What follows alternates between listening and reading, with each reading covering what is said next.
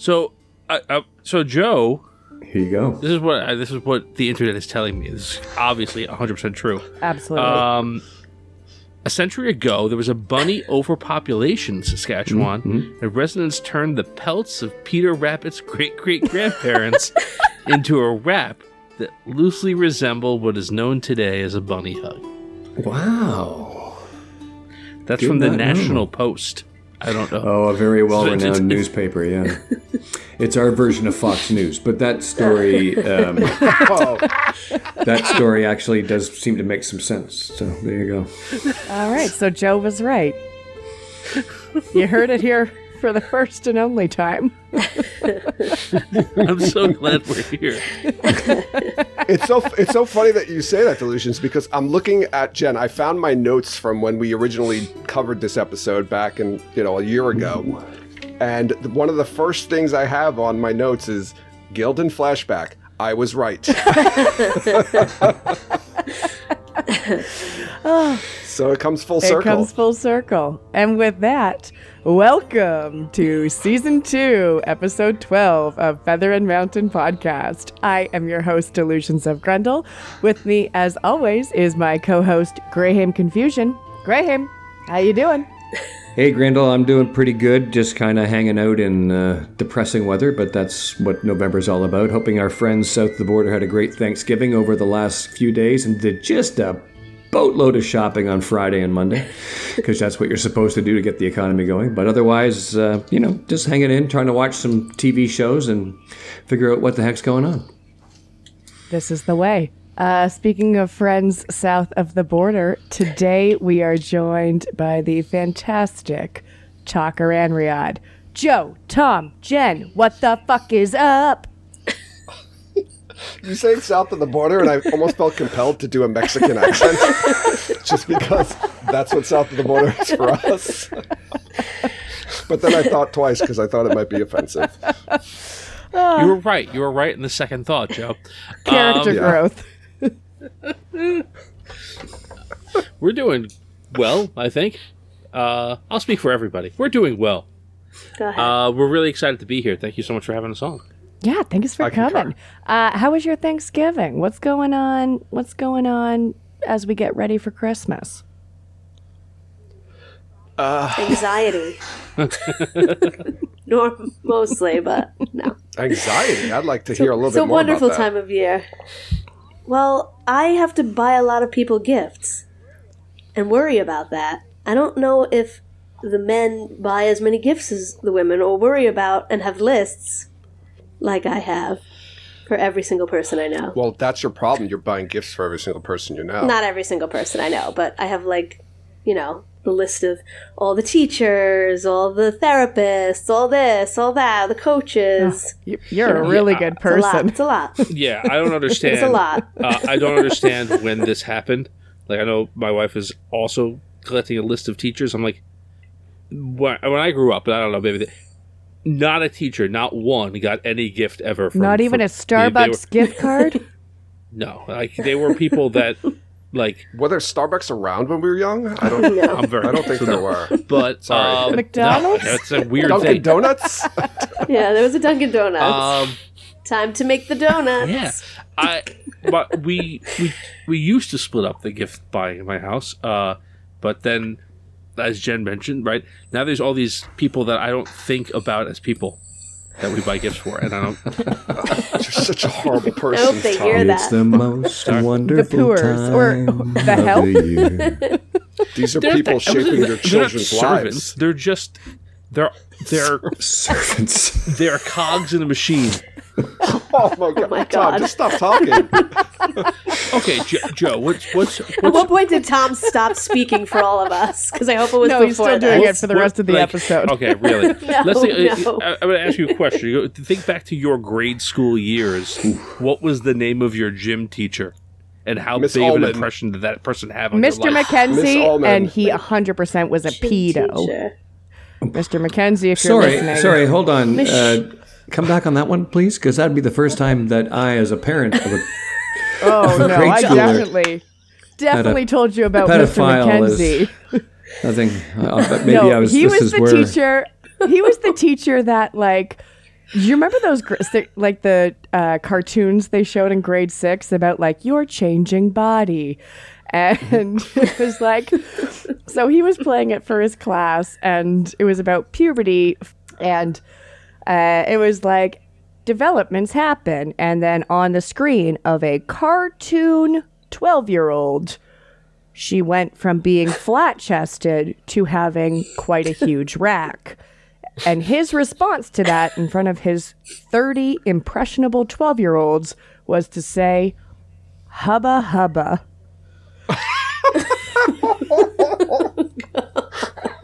Wow. Wow, that's just... Back then, that was normal, though, right? Wasn't it? I know, that was. That's a little... In the year 2000? That was. Ugh. Yeah, oh yeah, even in 2000. I'd say early 2000s is where it started becoming inappropriate. Because of that comment. Yeah. Hubba, hubba. That was the last straw. Bad animated cartoon, and the teacher goes, hubba hubba. Yeah. Awesome. Unrelated to that one. We'll just segue into something nicer. We watched another cartoon thing where it was like penises come in all shapes and sizes, just like noses. And then a bunch of penises danced across the screen with those like glasses on, so they looked like so they looked like the fake little noses. And that went on for about 30 seconds. Great video. Whoever made that one. Top marks. Wow. I thought the dancing hot dogs from the 1950 drive-ins were bad, but dancing penises. There you go. There's a new Chippendales show out. Maybe, anyway. Yeah, haven't watched it yet. But speaking of TV shows, we're not here to talk about dick noses. We're here to talk about The Wheel of Time on Amazon Prime. Specifically, this week, episode 4, The Dragon Reborn. Dun, dun, dun. Good name from the show, though, right? Because even if you don't know a whole bunch at this point, coming out of episode 3, you know that there's a Dragon Reborn concept. So this tells you that you've finished the season, I think, is what they tried to tell you, right? Yeah. It was incredibly frustrating when they released these before the show started and people were trying to figure out what was going on. Yeah. Yeah, I think we got up to episode 6 for the titles, right? Yes. Oh, okay. And so we were like, how do we have the Dragon Reborn and then the Flame of Tar-Valon as episode 5? So they're finishing book 1 in 4 episodes. There is no other explanation. Yeah. Luckily, not the case, or unluckily. Maybe we won't talk about the rest of the season. It's over. But Dragon Reborn, a year after its air date, broad strokes, broad thoughts. What was your impression of this episode, Joe? So going back and watching it, I enjoyed it. I had forgotten some things that happened in it, and I think I realized I forgot them because I might have blocked them out of my mind because they were things that bothered me about the episode. But overall, it was a good episode. The end scene is really good and also really annoying. But we can get into that later. But overall, I thought it was just one of the stronger episodes of the entire season. The Logain character, I love Alvaro Morte, although I think there's a part where Lan says he's 10 years too old to be the dragon. And I'm like, you mean 20 years too old? What are you talking about? He's clearly in his 40s. But whatever. You know what? They don't have Botox. I don't know. I can't explain it. He's Spanish. He just looks so much younger. I get maybe in this incarnation of the show, using the one power ages you further, makes you look older instead of slowing the age. I don't know. Jen, broad thoughts? I agree. I really liked this episode. I liked how we got to meet more Aes Sedai, and we learned a lot more about channeling. And like Joe said, the final fight scene was really well done, I thought. So I definitely enjoyed this episode a lot. And I liked the other storylines also that were going on too. Tom and the Tinkers. There was some good scenes in that too. So overall it was Where's this good. fall on your list of faves or rankings? I don't know. We actually ranked every episode when we did it. I don't remember what I said. 3 was my favorite. This might have been it could have been like my second or third favorite. I can't remember. I think it's definitely up there. I think we all gave it really high scores. I remember. Yeah. I don't think anybody didn't like it, unless maybe Tom, because No, I liked it. This is tied for my high. I'm actually looking at our grades from back then.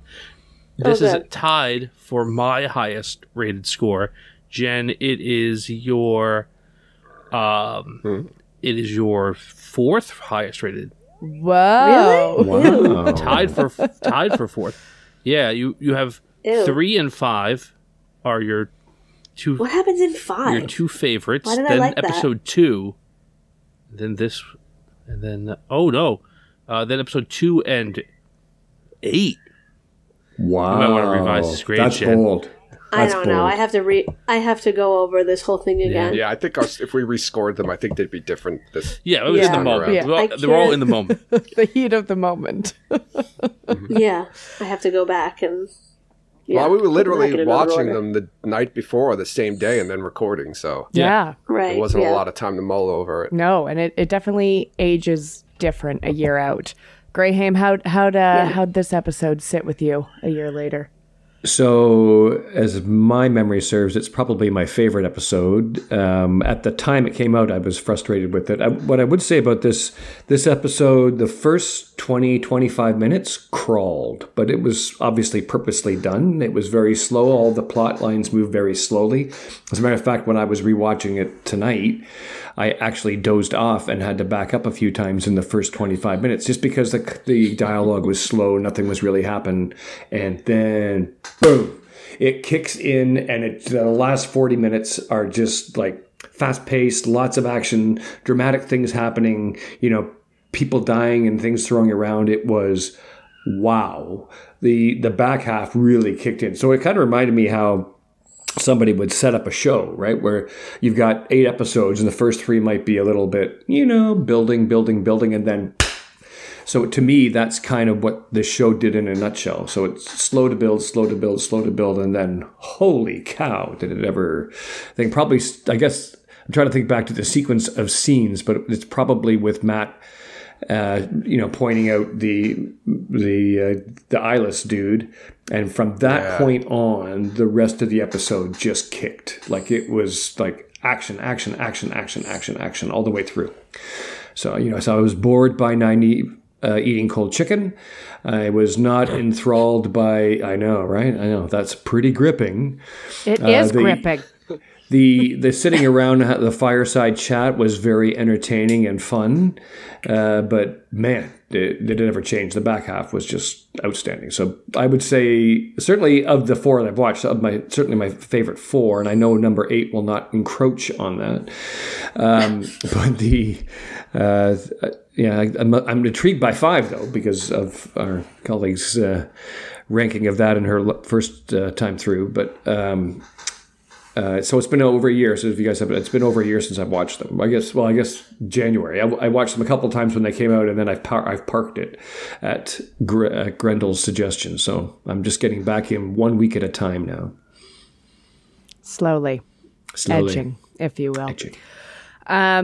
Yeah, no, I when this first came out, it was my favorite. But I think that's just because like something big and awesome and unexpected happened, and like the entire episode, at least with the Lan, Moraine, and Nynaeve stuff, was things that we'd never seen in the books, and it was a part that I was really missing from Eye of the World, like what adventures they got up to, instead of just hanging out, having one camping scene, going and releasing the horses and basically meeting up with Perrin and Egwene. So it's like the in-between stuff on their adventure to Camelin in the books that I missed. And I really enjoyed this episode. Yeah, when it first came out, for sure my top ep. And now I don't know. I don't know where it sits. I still enjoy it a ton. It still got me. Like the Illa stuff still makes me cry. I still feel things when Nynaeve unleashes and when she runs to Lan. So I think a year later, if an episode can make me feel stuff, it's probably indicative that it will remain pretty high in my rankings. And it's just an enjoyable episode for acting and direction and action and thrupling. So let's talk about the episode. We'll talk about the cold open first, and then we can move into the plots. Any particular preference where we start with plotties? Do we want to get the Tinkers over with first, or do we want to talk action first, or save that till last? You guys all know Grendel's personal love of the Perrin and Egwene timeline, so yeah. Let's get it over with then, if you want to get it over with. Yeah, let's go. This CBA. wasn't that bad, though. Okay. I don't feel like this was that bad. No, and again, 100 times better than the books, and we'll talk about that. But cold open. So this is on the heels of the Nynaeve cold open. Episode 4 opens in Galdon. We get to see a man channeling for the first time, which was pretty cool. And on rewatch, it's very obvious that when Logain channels, we see the white first, and then the black corruption. Taint, just say it, taint. Come through after. So the king is running. Logain, we get to see channel, does some badass stuff. We get to see him hang out by a well, which is interesting. And some really great dialogue back and forth between him and the king. What does a crown mean to the Dragon Reborn? We just get to, really hear the perspective of a male channeler and be in his head. We see Elusha Salid is named. So she's one of the voices that speaks to him. We also Does she hear mean the something voice. to you? I mean, to me, it was just the black image that they had as a thing. Okay. Is she his... So, rewatching it again... Right, is she his sister? Because he says something about not believing in me, and then the other one comes on and it says like your sister. Like your Yeah. sister. I was like, yes. oh, is he talking to the other one? Is Your the other one his parents, your sister? sister. Yeah, he'll betray you Yeah. just like your parents, just like your sister. I mean, And then the other one comes in and says just like your sister, almost like he's saying like maybe that was his dad or something, and he's like, whoa, wait, you betrayed him too. The only reason I don't think that is because later on he talks about the fact that he hears past dragons and the advice from them. Right. So I assume No, that's true. those are the voices that's who he's attaching those voices to. Yes. People who were previously the dragon. Okay. So yeah, we False just never dragons or whatever. heard of her. Like she's not in the companion, and I couldn't find anything about her online except for the reference to episode 4. So I don't know if she's maybe in Robert Jordan's notes as like a past dragon, female, like the female dragon, but no one knows. Just the only one that was named, which I thought was interesting because the male voice that also speaks is just unnamed. So they chat. There's a place for anyone at my side, even my enemies. The last dragon broke the world, but I plan to bind it.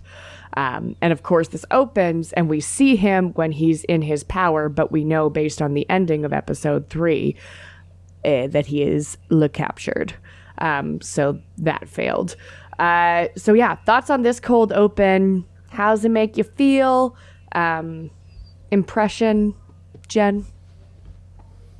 I like that line that you just said. It's like there's a place for everyone. What does he say exactly? There is a place for anyone at my side, even my enemies. Yeah. It seems it's a very Jesus-y line. When he said it, I was like, oh, this sounds like it could come right out of like the Bible, exactly like a Jesus. Well, he certainly had that Jesus thing. persona about him, right? He had the long hair, the beard, Yeah. like if you look at the Right, and the typical robes. stereotype of Yeah. a Jesus drawing, that would be him. Yeah. Right. The flowing robes. Yeah. Yeah. Yeah. So. Tom, your thoughts on the old cold open?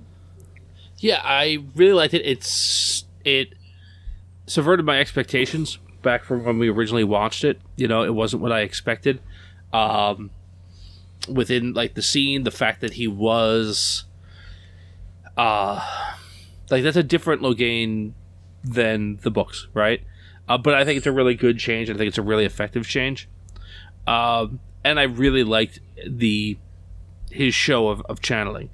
And like even I guess untrained, he kind of effortlessly does things that are very impressive to what you've seen so far. The way that he blocks attacks and things of that nature. You can kind of sense like his immense power just from that opening scene as well. And I thought that was done very well. And then again, you mentioned before the how the corruption, how that looks on screen. And I don't know if people who aren't looking for that like catch that necessarily on the first go, but for those of us who are looking for it, I think it's clearly done, and it's kind of a good visual cue as to what's happening. Yeah. Joe? Yeah, there was something a line I caught in this time watching that I didn't notice before that's kind of like a setup for the cold open to episode 8. He says, there's a lot. So part of the reason that I have some issues with this episode is there's a lot of exposition in it. Yes. And some of the exposition contradicts things in the books, which bothered me. But he mentioned something really cool in the exposition in the beginning where he mentions, and I think it's in the cold open, where he says the dragon set, the last dragon set the world back thousands of years. Yep. And I thought that was really cool because that connects. If people, I guess, who are watching it for haven't read the books, when we get to episode 8 and we see that cold open of, thousands of years prior, and we see like you're in, our guest co-host Brendan, who's not a book reader's favorite scene in the whole show, I think, is that just when it pans out, it's like some sort of like sci-fi paradise looking world. So it kind of that connects it. It's like, oh, this was what the world was like before the past dragon broke it. So are we going to get to that point sometime in the show, in the series? I mean, we know we're not gonna, but it'd be interesting. Yeah, possibility is there. Graham, how'd this cold open hit for you? Of the ones we've seen, I rank it number 3 of the 4 that we've watched. I liked it. It was interesting. A couple comments on what people said. As a fantasy person, pretty easy to see the white is good, the black is bad. So you may not know that he's tainted or that he's been mangled until he starts hearing voices in his head. And the subtitles, by the way, in this were hilarious. Voices start whispering, and then they actually give what's the woman dragon name that was on Alusha. They actually use Alusha in the subtitles and give her a name when they're doing it. I'm like, who the hell is Alusha? Oh, it's that little black face that's limping in there. And it also introduced us to the king. And even on my first rewatch late last week, I didn't pick up that the king was a king at that point. For some ever reason, it kind of went past me, and then he reappears in the show later on. But he was a pretty weak king, so not a very strong one, even when you first meet him. But I liked it because it showed his power, it showed his majesty, and it showed a certain leadership about him, right? So that line that you said you liked so much, it was, everybody's welcome on my team, even if you stand against me. Basically, at some point, I will welcome you on my team, and then you'll fight for me. That is a great overall leadership type thing. So whether Logain's crazy or not, he is a natural leader and drawing a lot of people to him. So I think it's ironic, actually, that he's done that. He's a little bit crazy, yet they use a Jesus imagery when they're going through and portraying this. Because if I'm a strict Christian, I would probably find that pretty offensive, to be quite honest. But I'm not, so I was fine with it. But it's an interesting play on visuals and style and everything else that's going on, knowing that this guy is not all together in the marbles, right? So just my first thoughts on him, because I remember watching it the first time. I was quite frustrated. I don't remember Logain having a big part in the book, right? It was like he was sort of there, but in the background, and then this was really front and center. But it showed us showed us a lot of power, showed us channeling, and I guess what was capable of being done. Because he was basically taking on this castle by himself, right, when he was coming through and doing all this stuff. That part was pretty impressive. And as usual, the cinematography was spectacular. Those above shots of the things running through and coming through. Like, there was lots of really cool stuff about it, but it just didn't excite me like, last week's or the White Cloaks, the ones we've seen so far. So yeah, and I think wasn't this a different? So this was filmed separately, right? This was filmed in Spain, and I don't even know if Wayne Yip directed the episode. I'm not even sure he was there for these scenes. Oh, that's cool. I'd have to go back and look. I'm trying to remember. I don't remember. Yeah, I'd have to ask Erie to see Erie if he was there, because I know. I can't remember if he flew to meet up with Logain or Alvaro Morte and a couple others because it was when they were on a break, right? When they were doing Get Brian the Gleeman to check his autographed copy of the script for episode 4, and then you'll be able to tell. He brought that out last week. It was like, oh my god! I mean, I'm not even in this world, but that was a jaw-dropping nerd moment. That was awesome. He did not show that to us when we actually just talked to them recently. It was like. Wayne Yip signed script for episode 4. Very cool. Yeah. Well, that's a good question if you ever interview Wayne. Mr. Yip, if you're fancy. Mr. Yip. No, I agree. I don't know where this falls for me in terms of cold open, just because, I love it as a fan of the TV show, and I love it as a fan of the books. And just to remind, we can, a year later after season 1 dropped, we're fine to talk about Eye of the World comparisons, but we're keeping spoilers basically just to book 1. Joe. Thank you for saying that, because I would have just been flying out with spoilers. And obviously, full discussion now that we've seen all 8 episodes. So yeah, in Eye of the World, we get rumblings about what's happening to the south and in Galden. There's a couple references like we've seen in the show in the first 3 episodes. Like in the first episode, you hear discussion about what's happening and people going off to war and all of this stuff. And it really tickled that part of my brain that was always curious about Logain as the false dragon recruiting people to his cause. What makes someone fall in line? What makes someone come and be a dragon sworn and follow the leader. And this was really cool for that. Going to explore Galden, seeing Alvaro with the shorter hair, so we know that some time has passed since this moment. Of course, later on in the episode, we hear that he was actually planning to march on the White Tower. So that's what he was gathering troops for. And seeing kind of what you touched on, Graham, how he is as a leader. It was nice. So I enjoyed that for a number of reasons. But did it pack the punch that Eamon Valda eating the bird did for me? I don't know. It wasn't as Nynaeve intense. killing the Trolloc, that was pretty intense. Right? Yeah. That was really good. So it was fun. I really enjoyed it. I love watching it back, and I love listening to the dialogue. It's a slower burn. It's one that I really like to visit, but if I'm just watching them back, all the cold opens back to back, this doesn't hit as number 1 for me. I don't think there's any question about what the number 1 cold open I think is. It's pretty universal, unanimous. Right? Yeah. I guess it's the fight for number 2. Yeah. White Cloaks. I know you love that one. I do. You're gonna I will say we'll get to episode 8 eventually, but episode 8's cold open is I like that one's pretty high up for me. It's probably the best thing about that episode. Yeah. Cold open, burned clothes, but that's okay. So let's get into the episode. So from the cold open, we go to the credits, yada yada. We're going to talk about Perrin and Egwene. The first thing we get is them packing up the caravan. They're like, do we go? Do we not go? We get Aram at his absolute best, just tossing out a little bit of sarcasm, serving up looks. He, basically being like, where the fuck else are you going to go? We're heading exactly where you need to go. And you are terrible bandits. If that's what you're trying to do. That was a very funny line, yeah. No food, no money.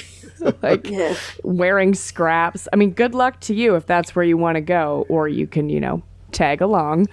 Some really great conversation between Illa and Perrin. Illa immediately identifying Perrin's connection with the axe based on his very visceral tightening when she mentions it as a weapon. Has your life been better or worse since you picked that up? Just let that linger for a second, wife killer. And, we get some dancing, which was great. I mean, it's not Taganza? Is that Tinkers? Or Sisera? Yes. Yeah. No, Sisera is Seldaeans. Seldaean, right? So it's not quite the Taganza. No. But it was fun and it was cute. And Egwene and Aram were dancing and happy. Really great conversation between Illa and Perrin about violence itself, and revenge is a dish best served cold, I guess, or not at all. Yeah, seems like not at all. And a really nice exploration into... Don't feed someone. Don't feed someone you want to get revenge against. Why are you giving them food? What's the best way to fight evil but with kindness? What's the best way? I thought that was a great. That's your Illa thing. That was a fabulous couple minutes of dialogue. Not one that caused me to doze off. That one I was enraptured with. Was very good. It's a compelling argument, right? It's really nice. And if everyone stopped being violent, then the world would be a better place. And you know what? You're right. Can't argue with that. Imagine all the people living anyway. Some guy I know. But yeah, really, really nice argument just about pacifism, or in favor of pacifism. And Maria Doyle Kennedy knocks it out of the park. Aram, we get an interesting scene between Aram and Egwene where he's like, who is he? The man who holds your heart. And then, then they talk about too, though. I'm not sure. Yeah. And then they talk about the Rumspringa. And that's kind of it for Perrin and Egwene. Just continuing on their adventures, and some really nice insight into the Tuatha'an as a people. So knowing what we do of the Tuatha'an in the books, and how you may have thought about them, especially in these scenes in Eye of the World, Tom, how did the Perrin and Egwene stuff treat you on rewatch? I'd say, I guess, I don't know. I don't have the visceral reaction that some people may have to the storyline. I think they're in just enough of this episode. I think that's the best way to put it. I haven't gotten over the Perrin storyline option with him killing his wife and child, and child. I think. Well, but I didn't watch everything. I just this episode, so it was kind of. I couldn't get past it when we were doing the original watch. I was just like, I had a thing when we were doing our episodes. I'm like, yeah, he's a murderer. And they're like, no, it's an accident. I'm like, yeah, it was an accident. And then he lied to everybody about it. And that makes it murder. Yeah, I forgot about this. That is the legal definition of murder, if you were wondering. Well, I'm just saying, there's a difference between, a terrible accident is going, oh my God, I made a terrible accident. I've had a terrible accident, my wife is dead, and then letting everyone think somebody else killed her. That's not an accident anymore. Didn't exactly let some innocent person take the fall for it. Monsters, but still. Sorry, what's the guy's name? What's the Trollocs name here? Narg? Narg. Narg, yeah. So, that wasn't Narg, though. Narg took the fall. Narg was the other. Narg was busy at the Althor They're all farm. the same. I guess. How dare. Not on this podcast, sir. they Even Trollocs have hearts. It's true. I was going back now. Is this in the episode? But the episode in the cold open, where when like the one Trolloc's got his arm on the other guy's shoulder, and you think he's like, "Oh, you all right, Ben? He'll be okay." Then he rips his guts out. Yeah, awesome stuff. That's the one that Brian wanted to be Narg. And he was saying, like, if we retconned it and it was just like, Narg smart. Ah! Oh man. But I guess the point that I was going to be was like, it was odd to kind of see this stuff out of that context of my constant dislike of the storyline. Mm-hmm. And like getting to just kind of watch Perrin and Nilla have that scene, and Marito Kennedy is so good. But seeing his reactions, that's what I was kind of like paying attention to more, I think, upon rewatch. Like, not necessarily her acting, but his reacting to it and whatnot. I liked it. I have to say, it hit better in isolation. She never answered his question, right? He asks, "Why do you do it?" Right? Because he says, "Oh, for your grandchildren, whatever." Like, why do you do it? And she's gonna answer, and then she tells the story, right, about her daughter. Yeah, but that's how she never answered it, answers right? that I'm not doing it for you. I'm not doing it for me. I'm doing it for like 55 generations when the wheel spits out my daughter's soul again, so the world will be a better place. It's basically for her daughter eventually. For the next turning of the wheel, right? Mm-hmm. Okay. Yeah. So that her daughter the next time has the wheel will turn out my daughter's soul again. I do what I can to forge a better world for her so she can enjoy the life she should have had with me. Mm-hmm. Okay. Yep. Cry So good. every time. Every time. I think when she was originally cast and we didn't know who she was playing, I think everyone was kind of like, "Oh, she's playing Varen, she's playing Elida, all these different people." And when we heard who she was playing, I think we were like a little bit taken aback. She's a pretty big actress, but then you watch this scene and you're like, "Oh, yeah, okay." Like they had to get somebody to kill this part. Mm-hmm. She killed it. Yeah. She killed it. Yeah. Yeah. Joe, your thoughts on Tinkertown? It was palatable. I will say that it moved. It didn't linger. I think Tom said it best when he said they spent the right amount of time on it. Like they didn't overdo it. We didn't spend too much time with them. I like getting like the Aram character established, and damn them for making me like Aram. Right? Okay, interesting. I liked him a lot better in this episode, by the way. Like I found him really smarmy in episode 3, but I liked him in this one. You seemed to have a lot more heart about him and wisdom, worldliness. He was good. And you get the impression that he's not buying into all of the Tinker talk. So that's a little foreshadowing, I think, as to his path. So I found him dislikably likable. Yeah, I think the smarminess in the prior episode lines up more to how he is in the first book, where you're just, I don't know, like where you're just like, I don't remember it up. in the book at all. I don't. He's only in a couple of chapters. Oh, but Perrin I just want to hates punch him him. in the face. Perrin hates immediately. him, and you hate him too, because you're like, he's all up in Egwene's business. Okay. Does he give and Egwene he's a very necklace? smarmy. He might. I thought he left her like with a parting gift or something, but I don't remember. a little but pearl he's pearl much- necklace? Was that Hey what now, Easy. easy now. It's a family show. No. He couldn't leave her with a parting gift on the show because he was unconscious at the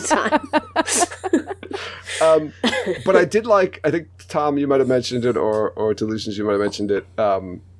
When Illa Marida Kennedy's going through like the different weapons, and she stopped. The last one she mentions is axe, and he's kind of like, they show Perrin, and he's like, and then they like flash over to Egwene, and Egwene's like, you can see like the empathy in Egwene's look. And it's funny because they're both reacting to two different things, right? He's reacting to him murdering his wife, and she thinks he's reacting to just like the general death of his wife and what happened in Emond's Field or Two Rivers on the TV show. So I like that kind of contrast of the two, their reactions, reacting the same way but for different reasons and not knowing. Yeah. No, I mean, Egwene was pretty quiet in this episode. There wasn't a lot of time with her. So that one reaction we kind of got, like that reaction there, the reaction while she's dancing and she realizes that Perrin's kind of walked away. She's clearly concerned about how he's doing and how he's holding up, and he's in the back of her mind pretty constantly, which I thought was a lot better than how it came across in episode 3. Like the quiet looks and their relationship translated a lot better for me in episode 4. But Jen, how did you find good old Peg Wayne in this?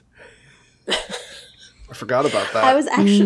I was looking to see if there was any kind of like jealousy on his face when she was dancing with Aram, and I didn't see like anything. I agree with you 100%. I was doing the same thing, right? Watching. I was like, he was like happy to see her dancing, and then he walked away, just wandered away. But I don't know. Like, I feel like at that moment, like if that was going to be a story, it should have been in there. But again, it could have been something that was shoehorned in at the last minute. But anyway, I liked it too. I think it's good, laying a good baseline for Perrin's character going forward, having that great conversation, and I was again reiterating just enough. It was my least favorite storyline, but that's not really a bad thing because the other two were really good. So, I mean, it wasn't bad to be the third best storyline of the episode. 3. Graham, how did this one hit you on the heels of episode 3? Well, I've got to agree with what they said. It was just about the right amount. The scene with Illa and talking with Perrin is a highlight. It was a great sequence. It was explained a lot about their faith in the wheel to me, and it introduced a whole bunch into the whole, if you think about the world of rebirth and perpetual soul thing, like where the wheel of time actually goes and belongs. I haven't read that deeply. I never really thought about that so much. I've heard them use the term, spit out a soul again, or return the soul, or something, whatever the phrase they like. But it highlighted a lot of that from my perspective, because I don't have a lot of lore, so I picked up a lot of that stuff. But as far as moving the needle on Egwene and Perrin, a little bit, enough. But yeah, no big finish there, so I'm fine, and we can move on from them. It was good, it was enjoyable, it wasn't outstanding. Anyway, good enough, and probably better than episode 3 in their interaction, and didn't linger, so it was great. Put the episode more on the other 2 plot lines, which are way more interesting at this time, anyway. Yeah, I mean, I don't think it's a secret that Perrin is my least favorite character in this series. Book Perrin. Marcus Rutherford, when he was cast, gave me a lot of hope that I would actually like show Perrin, and this episode in particular emphasized why I still believe that might be the case. I never thought that I would enjoy the Tuatha as an arc. And this I really loved it. Like, every time, there was no part where Perrin and Egwene felt a little bit slow or draggy like it did in episode 3, where they're like, the wolves are coming. And like way off in the distance, you hear a slight like, a woo? Yeah. And this one was just like, it was exposition, but I thought it was like really flawlessly done. And it made a lot of sense as to why someone would choose the Way of the Leaf. I really love that they showed like just the small glimpses, how much you were able to pick up from very minimal conversation, like looking around the campfire and Perrin's like, yo, that girl looks like super fucked up and pretty violent because she's missing an eye. And Illa is just like, yeah, like a lot of our people, are those who have seen great violence and see the evil that it does. And then they find the Way of the Leaf, which was just nice to know, at least in terms of story arc, that even if you make mistakes, we're going to circle it back to Hannah Montana, because everybody makes mistakes. Everybody has those days. Everybody. And you can come back to the Way of the Leaf, even if you fuck it up a little bit. I just want to point out that Hannah Montana was not a regularly played artist in our household, but that's okay. She absolutely was. that was after the time you got me my CD player in my room. Where my choice of music no longer impacted you. But yeah, it was every part about this, like Perrin and Egwene, their looks, their interaction, the very minimal dialogue between the two of them, that hit hard for me. Perrin finding solace in fixing a wagon wheel when he clearly has a lot on his mind, that like ticked all the book boxes for me. Having Illa talk about her daughter and, clarifying Aram's mom, I'm grandma, and raising him, the interaction between Aram and Illa especially. Rain really didn't do too much at all in this episode, and that was fine. He played some drums, I think, right? Yeah. He was serving up the music. We talked about the song, which I really like, that they're, at least looping it into the story a little bit, and having Aram just be like, the song is for old fools and children. It's basically like the song is Santa. It provides comfort, but that's about it. And like, it's not really going to solve the world's problems. So I liked that. Whoa. The song doesn't give you presents. Doesn't go around the world dropping into different chimneys and bringing joy to all these different kids around I'm with you, Joe. Like, come on. And the song is not real. Excuse. Right? Oh, right. No spoilers. Sorry. Spoiler-free podcast. Santa's real, right? That's yes. Leave a glass We're of putting this scotch out here out right for now. Santa.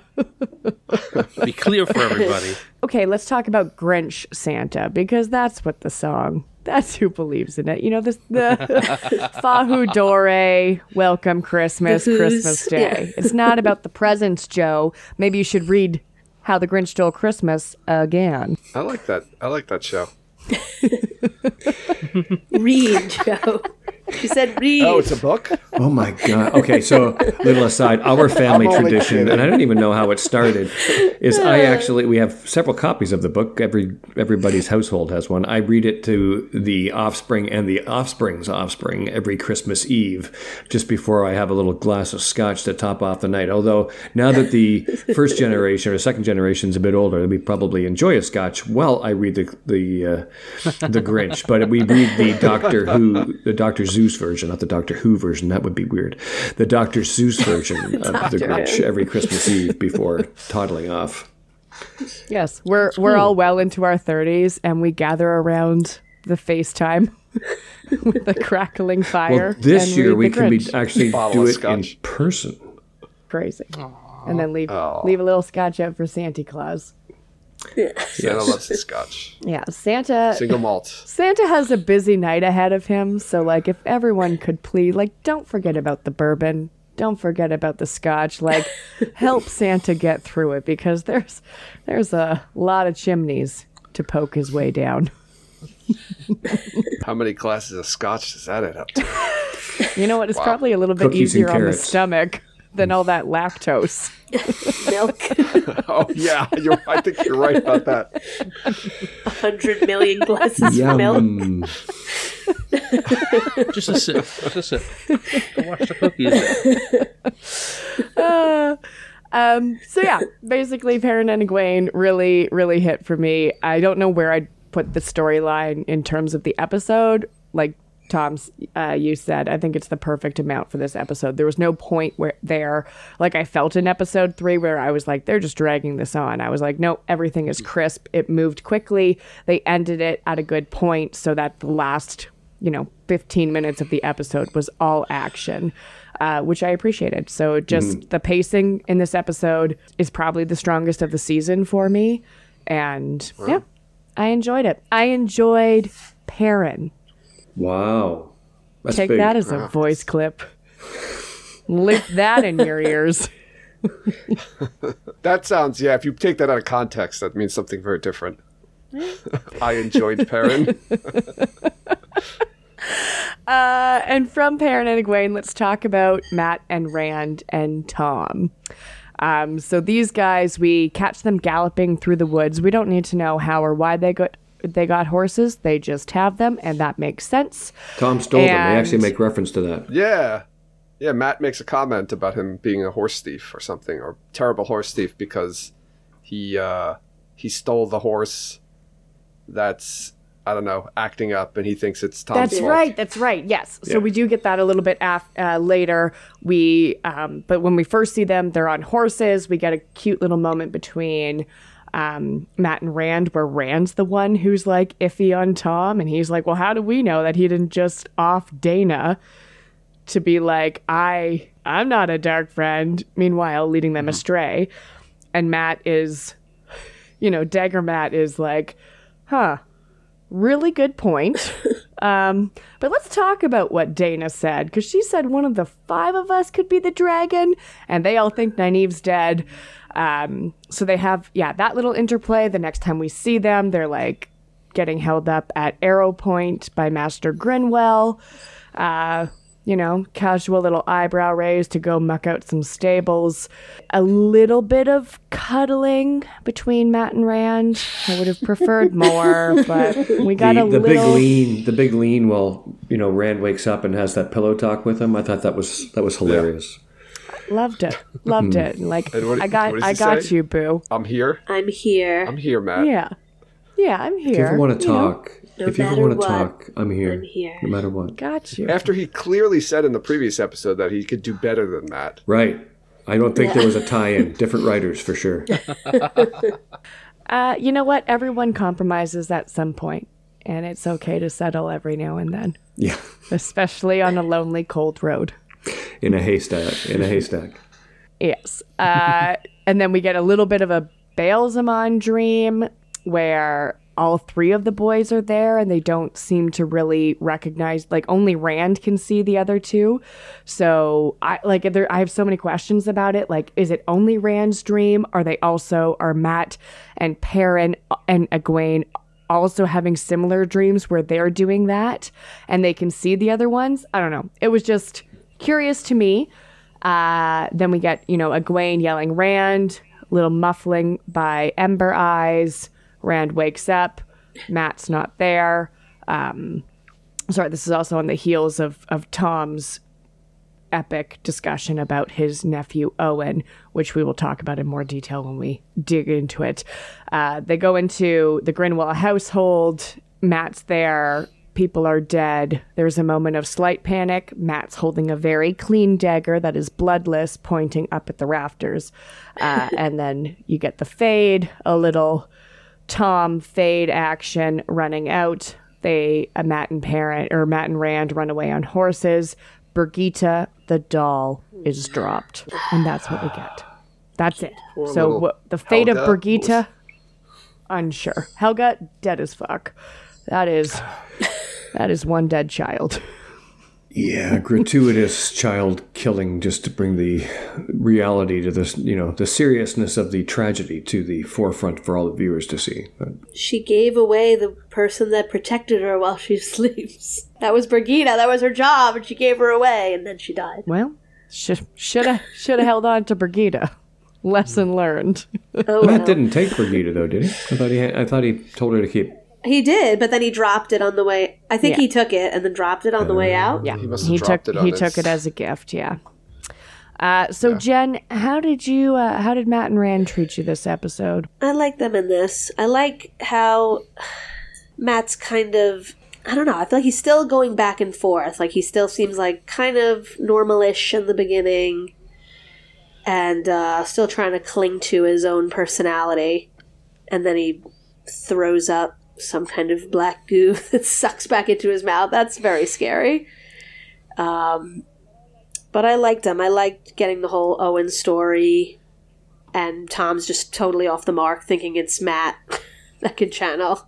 But yeah, I definitely enjoyed the story. I love Mat. Mat's my favorite, so these 2 episodes with him I think were my favorite Mat episodes. I think, the humor and just kind of digging into the dagger thing. I really like these. Tom, Did Yeah, did Matt and Mashadar tickle your fancy? It did. I remember thinking like, oh, that's kind of an interesting, a good choice maybe for people who, like, you know, who don't know the books, or like giving a visual cue again, like, oh, remember that stuff that you saw, like that everyone ran away from in terror? It's inside him. And then Is it in you? the fake out, you know, like totally got me, because like the show had taken some, I think, like darker turns on things already.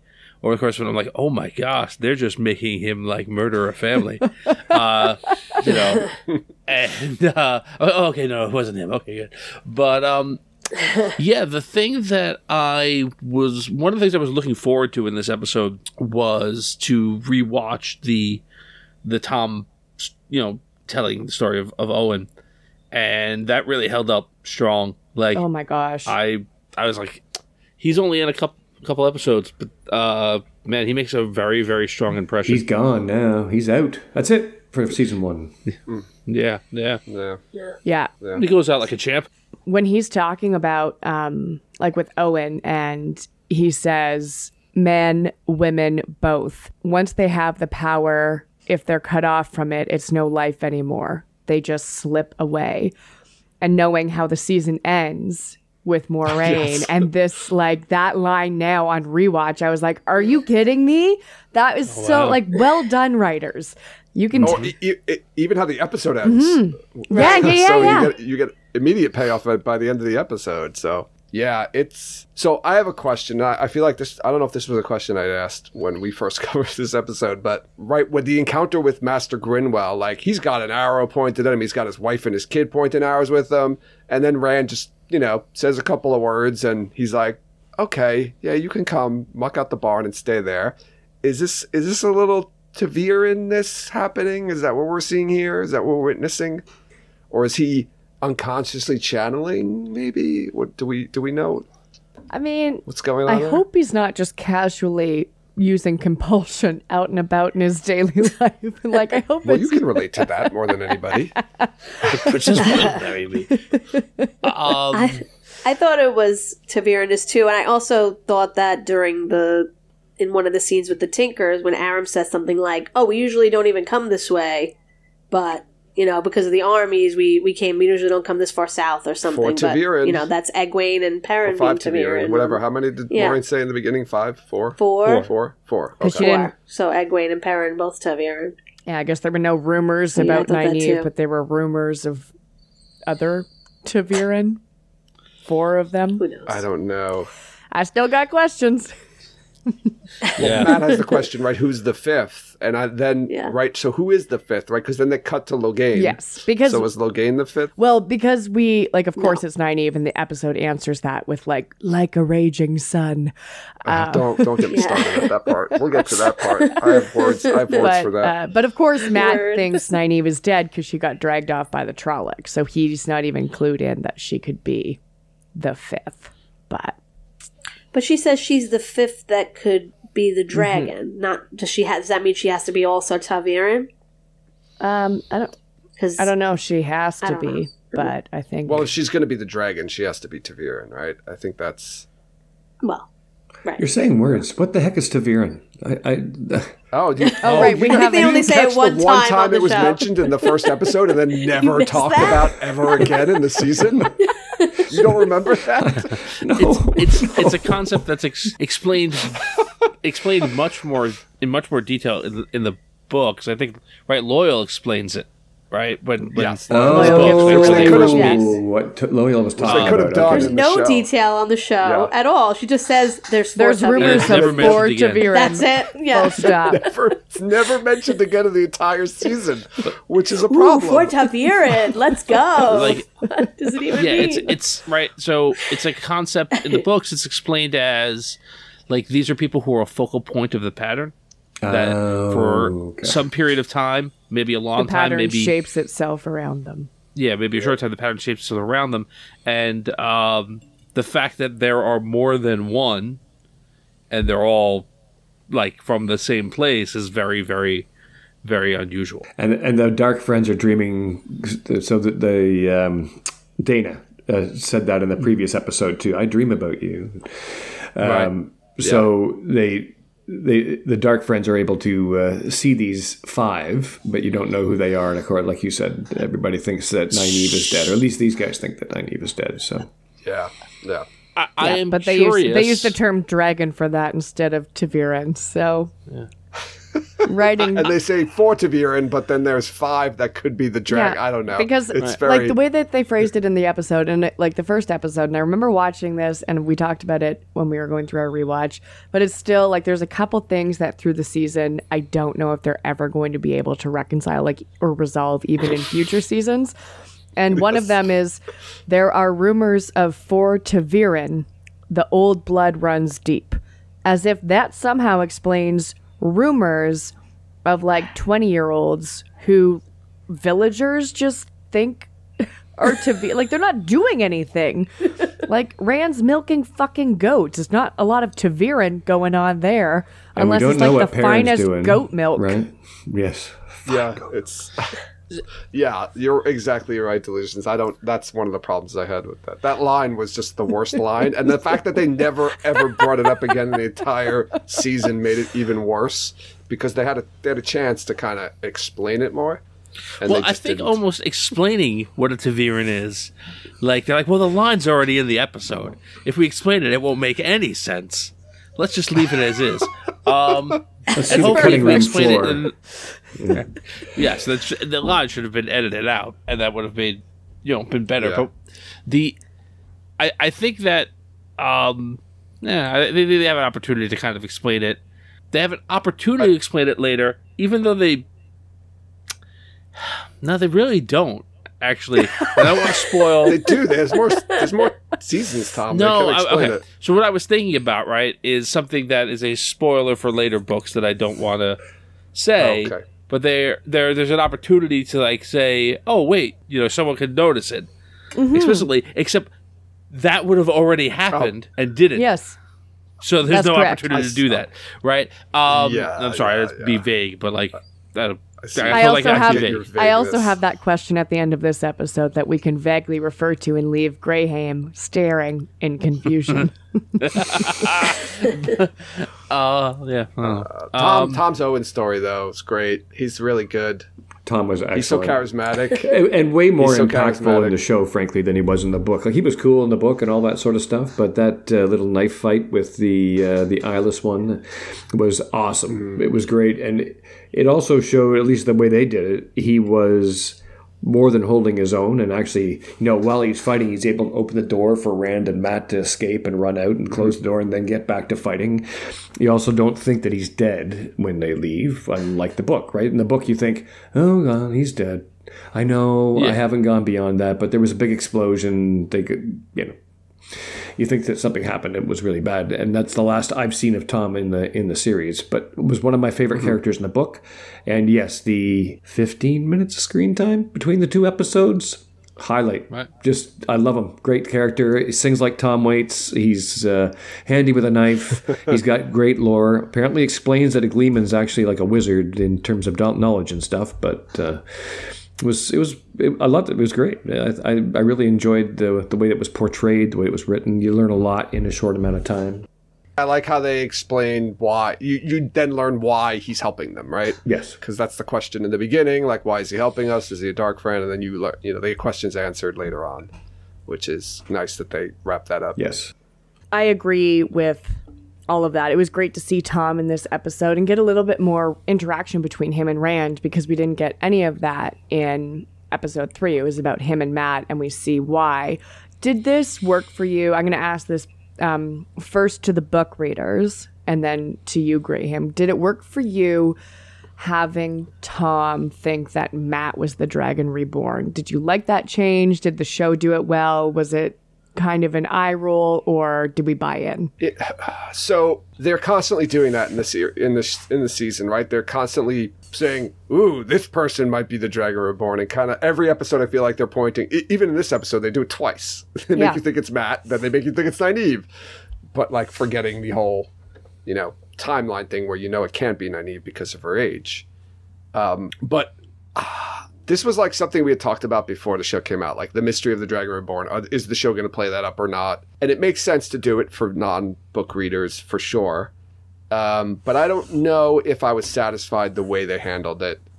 I almost feel like they maybe, in hindsight, that they should have just been more open about it. But I don't know. I don't know how that would have worked. So it's hard for me to look back on that because I have a tainted memory of this. So Yeah. Jen, did it work for you with Matt? Yeah, I think it was a good way to kind of throw people off a little and give Matt like some way for it to be him. I like the idea of him thinking that one of them could channel, and that's why he helped them. Basically, that's why he bothered staying with them, because he had this history with his nephew. So I did like that. He was like, I'm going to stay with you guys. And then half an hour later, For a they little got bit. separated. But you know what's funny about this from a book reader perspective is they didn't put it in the show, the channeling sickness. At least we didn't see it right in the first they definitely season. did not. But Tom says he's seen this before with his nephew because Matt's showing symptoms of channeling sickness. So it's clearly something that exists, but they just didn't put it in the show. Yeah. Like it didn't happen. I So thought maybe it was that's like, like a- he meant like the going Yeah, mad. I thought it was kind more the of other part. thing, Oh, instead okay. of channeling sickness. I was yeah. thinking more of the channeling sickness. I mean, he talks about the feel like if aversion they to did like that, animals yeah. being scared of him. Yeah. Tom, what'd you think? Yeah, I mean, it didn't work in the fact that it didn't trick me, but like I thought that this was effective, and I think that again, you see Logain in the beginning of the episode channel and then like the black comes over the channeling, and you see Matt, and he's like puking up black stuff, and you're like, black, not good. No bueno, something's wrong here. And so, again, for like the uninitiated, I think it makes it a pretty strong... There's a stronger connection there. I think that this episode does the best job of any episode of giving you red herrings for that. And I understand Joe's point. We've talked about it a lot on our show back and forth over this, but one of the best things that I think about reading the books, especially when the books were coming out originally, was like this... There's a ton of mysteries in there. And like there was a lot of fandom like trying to solve the mysteries, going it back and forth, right? Multiple websites were set up to like figure out all these theories and try and like figure out what was happening in the books and what was really going on, blah, blah, blah. And would the show try and duplicate that? And you can't just have the same mysteries as the books because everyone knows those. And like, again, our guest co-host, our non-reader co-host, was like, yeah, if you Google Rand al'Thor, the first thing that comes up is that Rand al'Thor is the Dragon Reborn. Whoa! Right? What happened? so- I just So like, it's not that big of a surprise.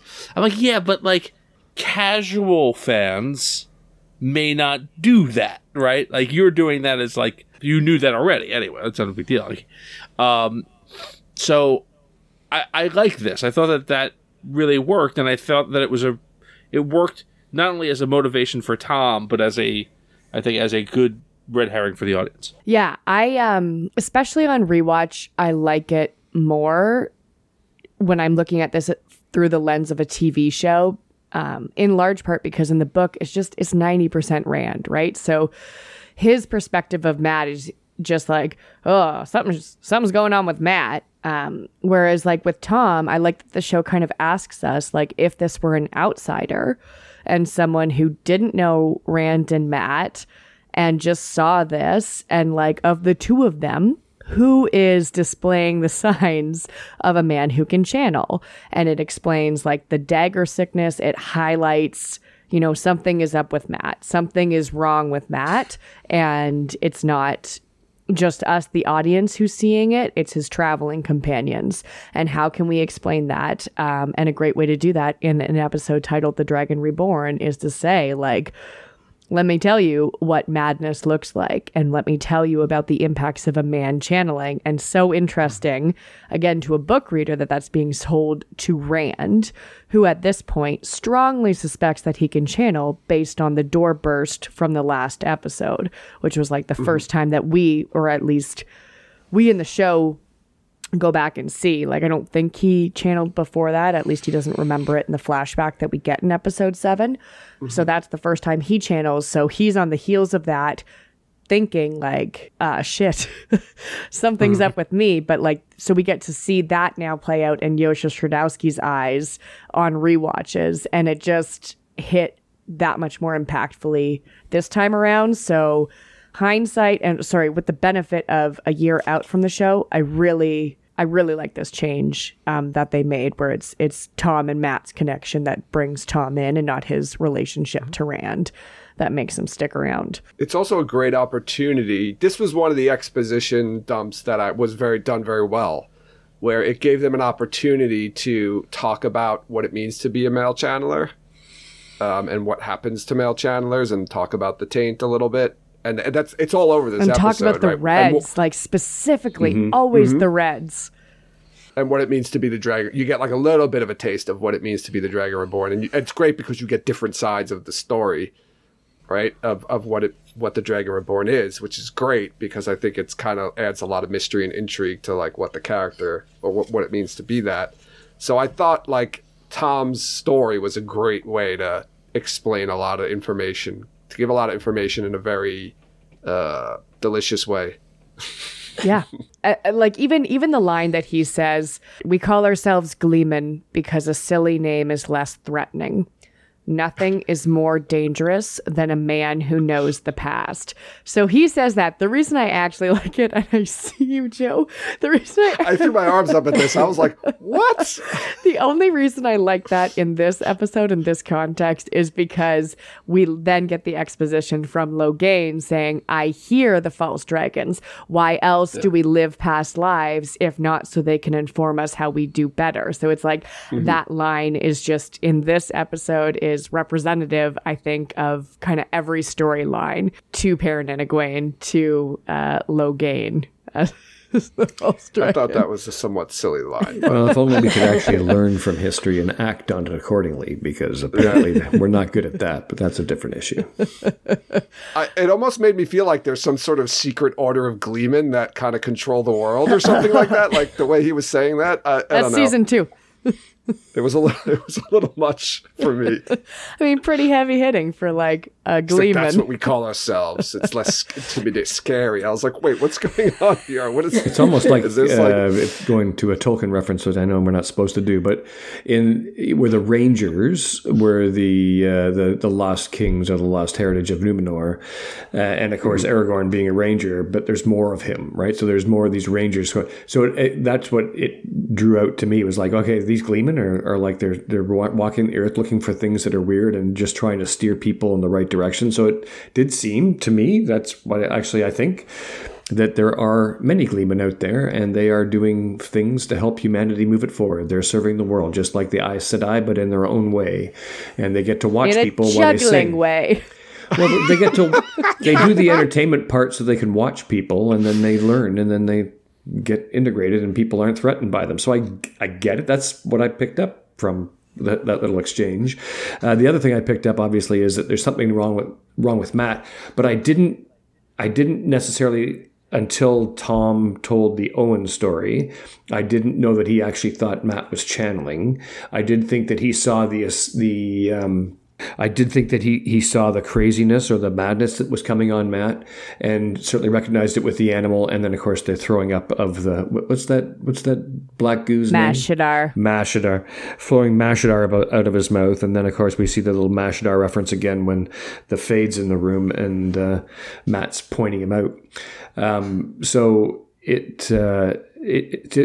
that whole exchange to me showed the power of the Gleeman, which is something that was completely new to me, but I thought was kind of cool and intriguing, and allows them to do things down the road with Tom or other Gleeman if you can't get him back. The power of the Gleeman. That's season 2, episode 4 title.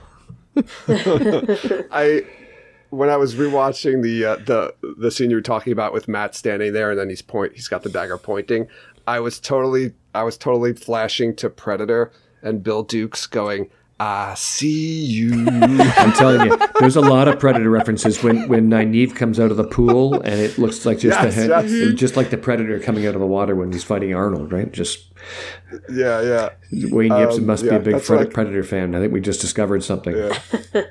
He did say "I see you," but he didn't say it like Bill Duke says it. So, but yeah, that's what I was thinking of. Tom, any thoughts on Matt and how he played the dagger Matt illness? Anything you were missing from him? Anything you wanted to see that the show didn't give? He's just puked right on the Grinwell's property. It's rude. They don't care. He just vomited right by their trough. That's just so rude. Great. That's what I was thinking of. I was thinking of like the Mr. Grin, like the Grinwells are gonna find that tomorrow and not be happy. Hopefully they don't And touch yet, it. as it turns out, they won't. So it's okay. won't. Everything worked out in the end, I guess. Everybody's happy. At least he didn't throw up inside the stables. He went He's by outside. the That was trough, nice of yeah. him. Right by the trough. Maybe the horses, I guess. Whatever. The pig is going to eat that tomorrow, and just That's a true. The whole pig will take care of it. If the spin-off. pig eats it, The no Grinwell problem. farm. Mashadar cannot overtake pig. Yeah. Pig digestive system. Pig digestive system wins every time. No, there's no question. This actually explains how Animal Farm by George Orwell Yes. comes into being. It's Mashadar. Yeah, there you go. That's dark. Love it. I love it. Yeah, just to your original question, no, actually, I really think they do as good a job as I think they can in the time that they have, getting what you need to get with Matt and the dagger in this. And I think that I don't know how that storyline plays out in subsequent, seasons, but that's not the fault of this. I think they do a very good job, not only in this episode, but I think over these last 3, 4, and 5 and 6, I guess, of just kind of showing you his progression. So yeah, no, I'm good with it. Yeah, Joe, any Matt thoughts, or are you content with what they gave us? No, I like how they visualize, the effects of the dagger on him for for people watching it with the blackness around his mouth kind of going in and out of his mouth. I thought that was really done well. I like, the horse, right? He's complaining about the horse that Tom stole, a bad horse, but it's really him.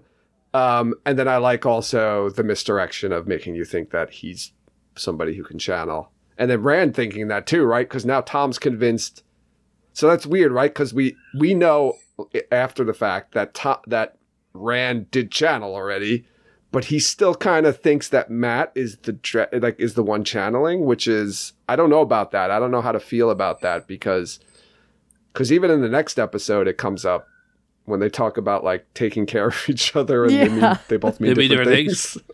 Yeah. I won't let that happen to you. I think I won't let that happen to you either. Don't worry about it. I think Rand is looking for any excuse to not think about what his father told him in the woods. So it's Matt. Of course, yeah. No, I'm totally normal and regular. So he should have been a little more happy. None of that matters, But I think we don't know this should at have been this a little time, more right? happy. We haven't seen We, that. the audience doesn't, but Rand does. Yeah, he does. Yeah. Rand does. Yes. Yeah, I think Jen's hit on that. I think that Rand is somebody who is trying to deny a lot of the signs that he's been personally given, over the last few weeks or whatever. No, none of that.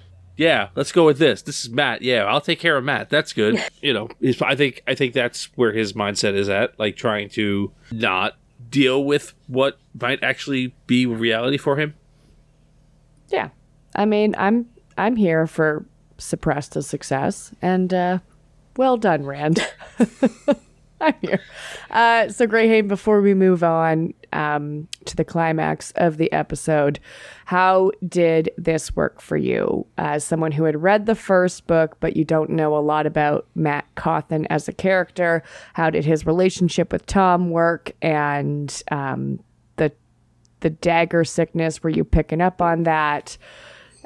Your thoughts as we kind of leave the Rand and Matt storyline for a month when we pick up on episode 5 with them riding off. Well, I've been watching Matt's progression, like, and I think, Tom, you mentioned it.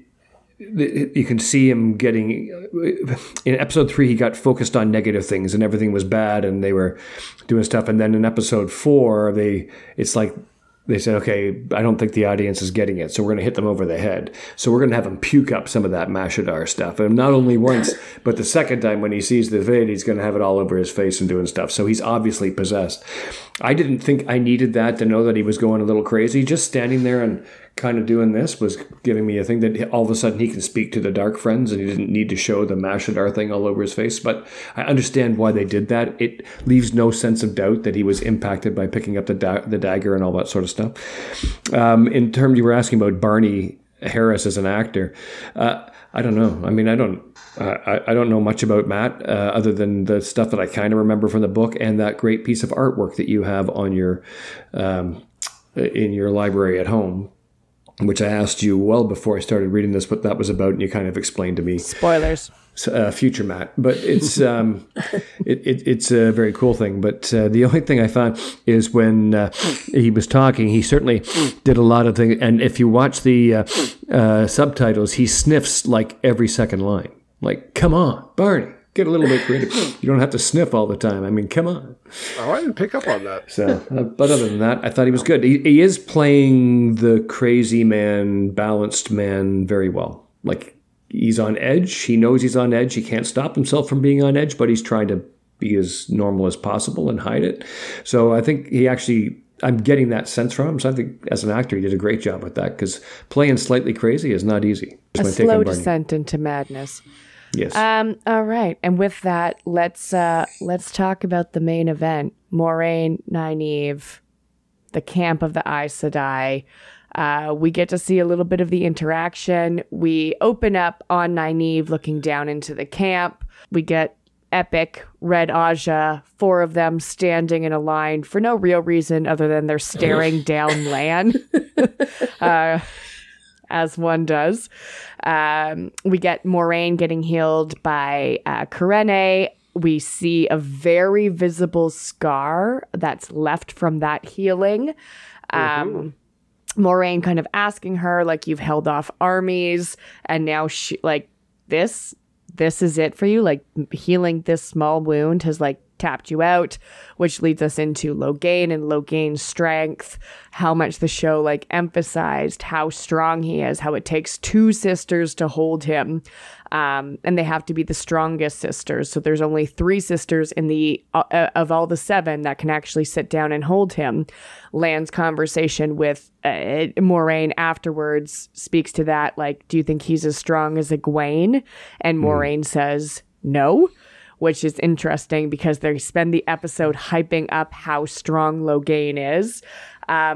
Some very cutting lines by Kate Fleetwood as Liandrin. Just, Moiraine, this was a plan after your own heart.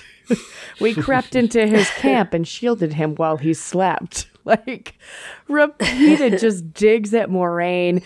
A lot of Moiraine exploration through the lens of others, through Kyrene, through Stepan, through Alanna, everyone having like their own relationship with Moiraine. Us, the audience, learning how private she is, how someone who Moiraine got to heal her can't even have a proper conversation with her because she wouldn't know where to start. Some Nynaeve and Lan interaction. She's not a companion. She's barely company. The Warder fire, seeing Maxime and Ivan and Alanna and how natural that throuple was. We have, more exposition about the battle Aja, what it means to be a green, what they're prepping for. The end of the age is here, really hammering home to the audience that like things are shaking up and everyone in the world is a little bit nervous about what's going on. Simply because Logain's strength is unlike anything they've ever seen. A little bit more like slight touching on the Warder bond, which obviously we go into in much more depth in episode 5. Lan has a drink and suddenly Moiraine is spilling like her innermost feels. And the battle scene after we get the Lan and Nynaeve moment where they both give each other something. The battle scene, no army can get past 7 full sisters. Moment between Moiraine and Logain. Why should I believe that you're the dragon? He says something interesting here that it took me a few watches to get, just about how only when he channels does he hear the voices, which will make me pose a question after. So it's only when he's channeling that he hears the voices of the previous dragons before him. Then we have, you will feel like a pinprick against the raging sun that is the dragon reborn. When Nynaeve does her epic heal, it is like a raging sun, Logain whispers before the power is ripped from him. The linking moment between the sisters, and then ending with Zoe Robbins staring into the camera like an absolute badass.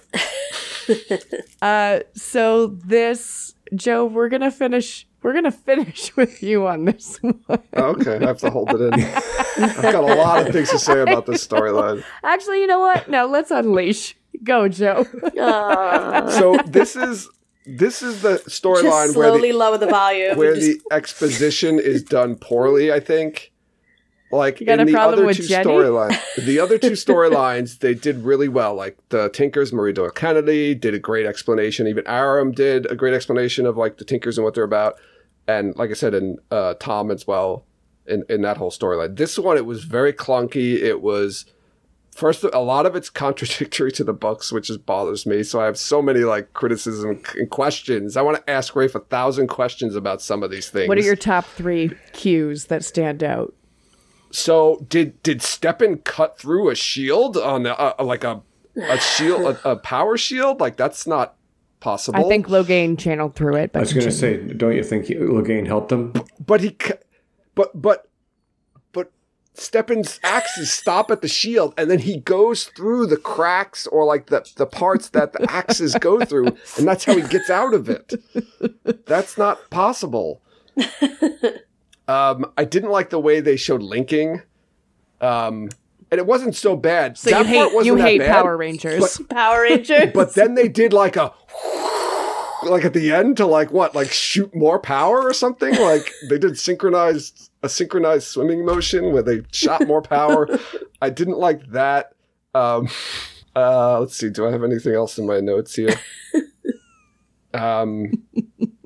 Oh, and of course, the one I think that everybody has a problem with, where Logain's reaction to Nynaeve channeling, which is a big problem for me as well. But I don't buy the explanation that Sarah Nakamura gave us. But could be explained potentially by book knowledge later. If Nynaeve is Ta'Veren. Oh. Think about it, man. Then I have another problem. Now that's another problem I have then, delusions. That's a whole other problem I have. Yeah, I don't.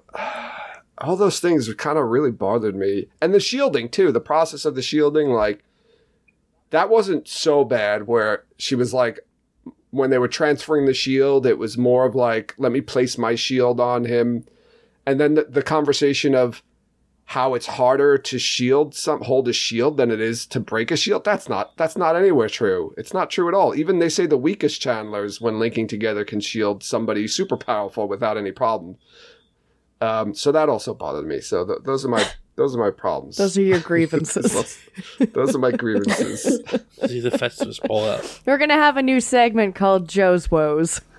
And then I'm not going to say my other grievance because I think I beat that one to death. But Joe has a real problem. Joe has a real problem with the layout of the camp during the battle, and the distance feels of the that cave to the camp. The cave is the cave of the camp. I've watched it again. It just doesn't make any sense for him. They're far away from each other. And why are there no warders with the Aes Sedai while they're shielding Logain, or even in the area? They have to go through Tai Chi with Lan. They're busy drinking. Yeah. Not during the day. Oh, yeah, that's true. I don't know if they were drinking during the day. But. Yeah, who's shielding Logain? Oh, I guess Karene and Leandra, and that one night when you see Moiraine and... Yeah. Yes. everyone's going to bed, I assume they have to shield him overnight. He doesn't just sleep. And I'm sorry, Loghain's army. They said 7 sisters can hold an army. That wasn't an army. Yeah, That was a pathetic excuse for an army. That was not a lot of men, and it was such a poorly orchestrated attack. Well, they're not. It's the rabble. Yeah, they're rabble now. They look like a peasant The rabble, dude, not the like dude an leading army. them was a king. You think a king would I know. know how to lead an army? It's when in the old Yes, days like, that's what agree they well, would the do. king was actually CGI'd into the scene afterwards. really? That's true. He was So he really wasn't part of that scene. He wasn't part shot of the his scenes scene. on a green screen. after the fact, and they put him into the It was show. But I shoehorned think in, that yeah. was just more because of logistics. Like, he was always intended to be there. You think? Yes. Oh yeah, Oh, I think he okay. was. Yes. I think that was... It was just like that Okay, actor was not okay. available to be on set. Yeah, at there's- that on the time. mayhem. There's the a- mayhem the- day. Oh, I thought they were like, oh, The actor posted on Instagram, I think, some video clips of how he shot in front of a green screen, and then they put him into the scene. yeah. Yeah, that's too Homemade much of green a... screen. Like a setup right. payoff for not to be I'm like done. planned. Yeah, I guess. You all can talk now. Okay, well, let's talk about the conversation between Alana and Moraine with respect to Jenny, who we now know is an Irish wolfhound. Did that work for you, or was that uncomfy exposition? I don't know what the point was. I guess the point was to show that they're friends and they've known each other for a while. Is that was And the like point? And that's the Alana best can story? keep a secret, I guess. and that she knew that Moraine had this dog, and she never told anyone, and she can be Yeah. trusted. She knows. She might But know some other Moraine's- things. Still won't even just be like, yeah, I had a dog. Like, I really like how they have Karen and Steppen have that conversation, because up till that point, you're like, oh, she's just being guarded with these kids. She can't tell them anything. And then you find out, nope, she talks to everybody like that. Literally, you can't even She have dinner never with opens her. up to anyone. One of my favorite lines in the What's- episode is Lan, like, yeah, Lan and her dinners are like, right? Yeah. Steppen says that. And she Oh talks, my God. I feel like she's more open in the show than she is in the books too, so. Yes, she is.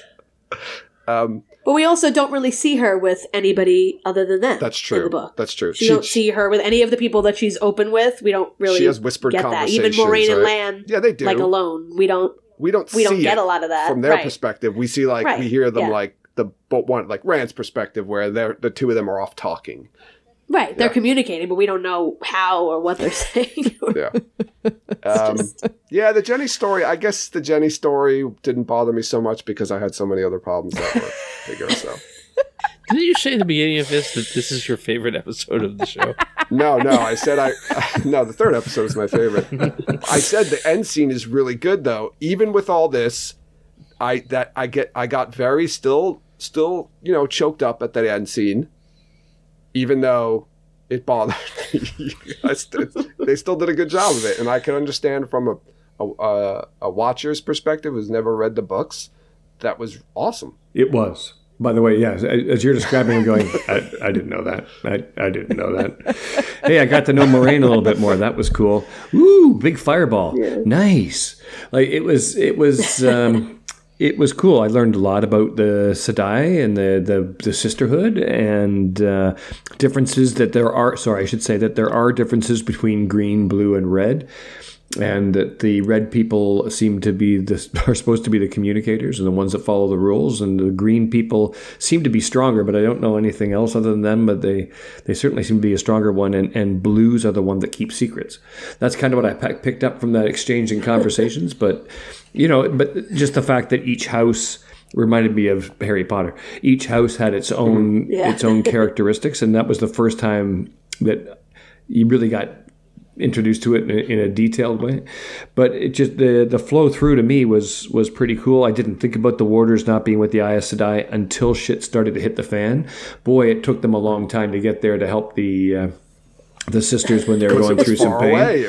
Yeah, I would have thought that the warning would have come to them sooner if they're that close to each other. So if one of the sisters is putting a lot of power into something, I would have thought that the warder would have known immediately, and Stefan would have just taken off. He would just stop what he was doing. You guys got this, and go.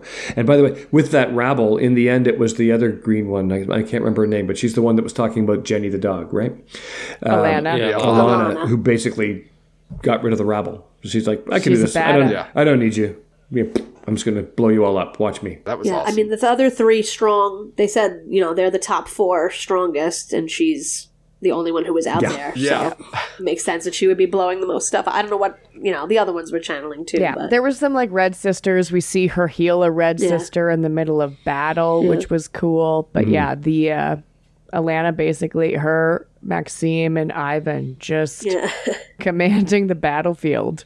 I would have Battle liked to Asha. see some more land fighting, like not like Yes. just quick one-offs where he just like swings, kills someone, turns around, kills someone. A little bit more of like a dueling maybe. That would have been nice to see. I guess if there was like anyone worthy enough to duel him, but like rabble. No. Yeah. You did see a lot more about Lan this episode too. His exchanges with Nynaeve were really good and interesting. Of course, there's the pregnant pause, and then Rabble starts to approach just as they were doing the exchange. So, I learned so much more about you, Lan, in this days. And he goes, "That's okay. You were exactly what I thought you Wisdom, Almira. were." Which was. yeah. Yeah, which was, Rabble, gotta go. We'll come back to that, or will we? But I liked the actor so much in this episode that played Lan. I know the women all think he's outstanding, or anybody that wants to watch a hot guy on TV is think he's really good. But he had a presence. He carried himself in a certain way. He was regal, which I didn't know until the last episode was for a reason. He had command, and he seemed to have a respect of a lot of the other warders. Mm-hmm. So I just thought there was a whole bunch of subtle stuff in there that was really well done, and details I didn't know, but I picked up a lot of how important Lan is to the greater world kind of thing just through some of those exchanges this time. Yeah. I love how right after that scene is when the arrows start coming down and he steps in front of Yes. Nynaeve.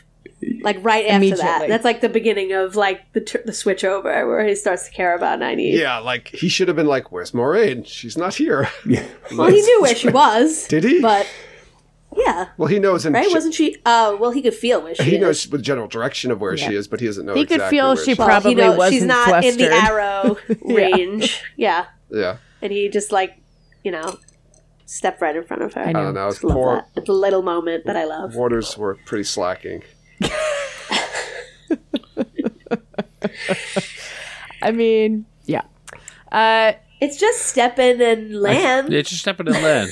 Leandra doesn't have warders. Everybody else is where they're supposed to be, but they're Aes Sedai. And Lan That's very true. and Lan's like, yes, I agree with Jen in the fact that there's more to him stepping in front of Nynaeve than just this, but also, Nynaeve is a possible that's option. the end of the Eye of the World. What? Isn't that the end of Eye of the World? Right? Doesn't he like pause? Well, that's different. That's different. Yes, that's he completely hesitates different. between but them. for here, Yeah. Yeah. like Yeah.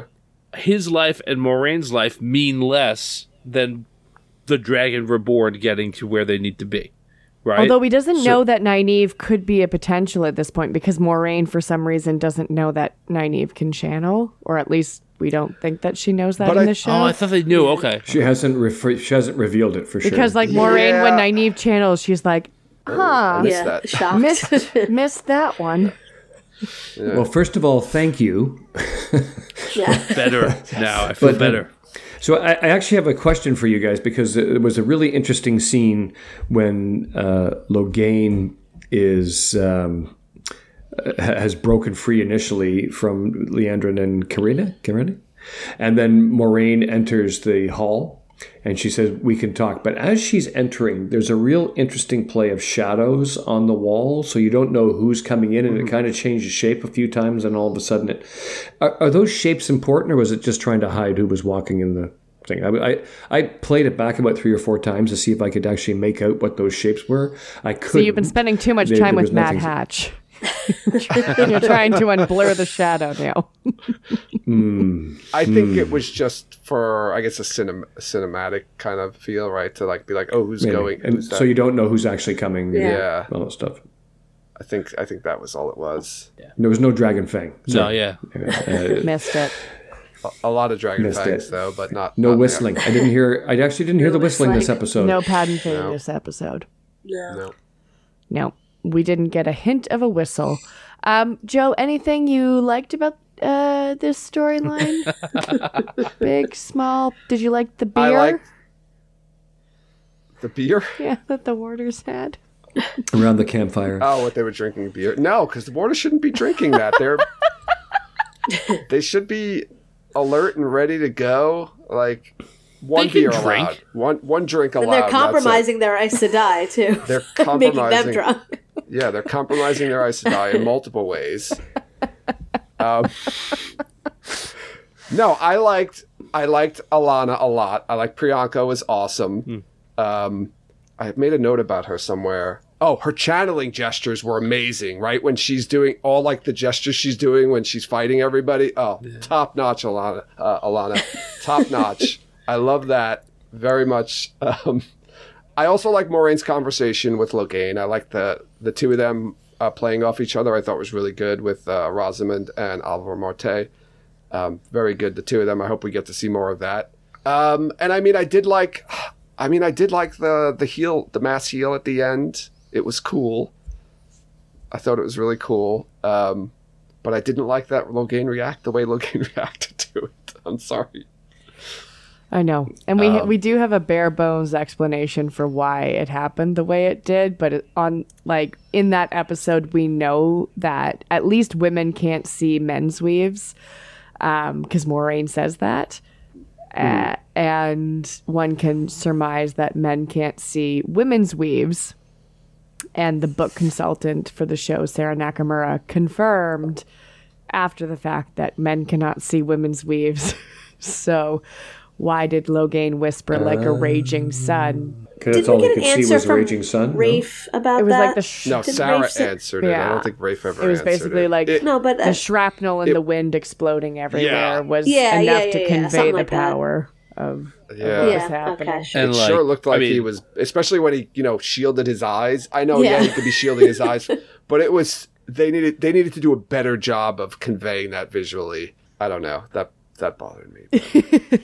So Go, I'll say like, we talked about this before the show came out, before like we saw what channeling looked like. Like how would they portray channeling in the show? Because people who can't channel can't see anybody's weaves. They just see the effects of things. And would they show that? Like would they show like channeling from a non-channeler's point of view? Right? And like this would have been an opportunity if that had been set up earlier to like you can see it from Nynaeve's point of view and then cut to Logain's point of view to see what he sees. But that's not the visual language of the show right now. Like they're just telling you that this is happening and only these people can see it, right? So there's no option to do that, and that's what they would have needed to do for people who care, which is not a lot, right? To not have a problem with the end, right? Because it thanks for doesn't matter. marginalizing me, Tom. It doesn't it really doesn't matter that whether Logan might sees it matter. or doesn't see it. Like that doesn't have any impact on anything. It's just annoying because he shouldn't be able to see it. I like The Leandrin power in of this the too, by the metaphor. way. Yeah, Kate Fleetwood was sensational. I liked her performance in all aspects. Very well done. I like the way so there's a lot of, how did Logain break out of the shield, right? Yes. Okay. So before we get to you, let's talk about that because I'd heard the theories that Leandrin dropped her shield. And I was like, I don't know, like people tried to pinpoint on the moment, like this is when it happened. She drops her shield because we know she wants to. She talks about how if Logain were to break free, theoretically, we could gentle him because of the 3 oaths. Like we would be within our rights to gentle him because it would be in defense of our lives. Even though you're taking that from him. We've seen her at the beginning of episode 1. We know that the Reds have been out there gentling men who can channel without the authority of the Tower. Mm-hmm. We see the political ramifications of that a little bit in this episode, notably with Karene and Leandrin, and Karene being like, you've talked to everyone else about gentling Logain. but you haven't talked to me, the leader of this mission. And then that's when Leandrin just kind of talks around the idea. We hear Logain tell Moiraine after he is free that he only hears the voices when he channels. So we hear after the wards, I believe it's after Kyrene, the wards go off, then we turn to Logain and there's the voices muttering, and that's in the subtitles. And so he's clearly channeling at that point. Mm-hmm. How is he able to do so? One Aes Sedai can't hold him. Did Liandrin drop her shield? Is the question. Yeah, or was it just the distraction of her wards going off? Gave him, a moment of, I don't know. Yeah, because we saw earlier in the episode that when Alana and Moiraine kind of got too deep in conversation, he was able to push against the shield a little bit. So it could have been if somebody just wasn't paying attention for a second, it might have been enough. I feel like that's something that will be addressed, and they'll kind of explain that. I feel like that's going to happen. I don't know. I hope that we might get a little more into that. Yeah. Mm-hmm. Graham, what did you think about Logain being able to channel free? Did you suspect Liandrin being involved? It didn't mean that much to me. I see. I didn't think suspect. Okay, he's a strong guy, and he can do that. The only thing, when I was watching, I thought if there was an issue outside, there was a distraction happening. That's why the army actually came, was to create a distraction so the warders would be distracted. The warder getting involved in something would distract the Aes Sedai for just a second, which would allow him to do that, to creak open a little bit. That's actually what went through my mind at the time, is that the army was a distraction so that the warders would be distracted, and that would allow the Aes Sedai to reduce their power. I don't know if it was one or two, or because it could have been three at the time, or if it was just so happened that it was, so that's, I just thought it was a distraction through the warders in the end. I just remembered now, because I think at the time I thought that she took the plugs out of his ears so he could hear that they were coming, and then he broke the shield, almost as if he could have broken it at any time, but he didn't. And he was waiting for his army to get there, and she took the plugs. I don't know, but then she would have had to be involved in it in some way. Was he I'm not sure. He was like a velociraptor testing the fences? Right, like he was and he was waiting, but then she would have had to be in on that. Where she was trying to gentle where could him. she have gotten that information from? There's no way for people to communicate through dreams. That's crazy. No, I know, but then why would she gentle him if, I don't know. It's just it's a weird circle. Yeah. But yeah, that's what I think now I'm just remembering what I originally thought, is that there's a moment where it looks like his face changes, like he can hear it now, yeah. And then he's just like, oh, I'm getting out of here now, they're here.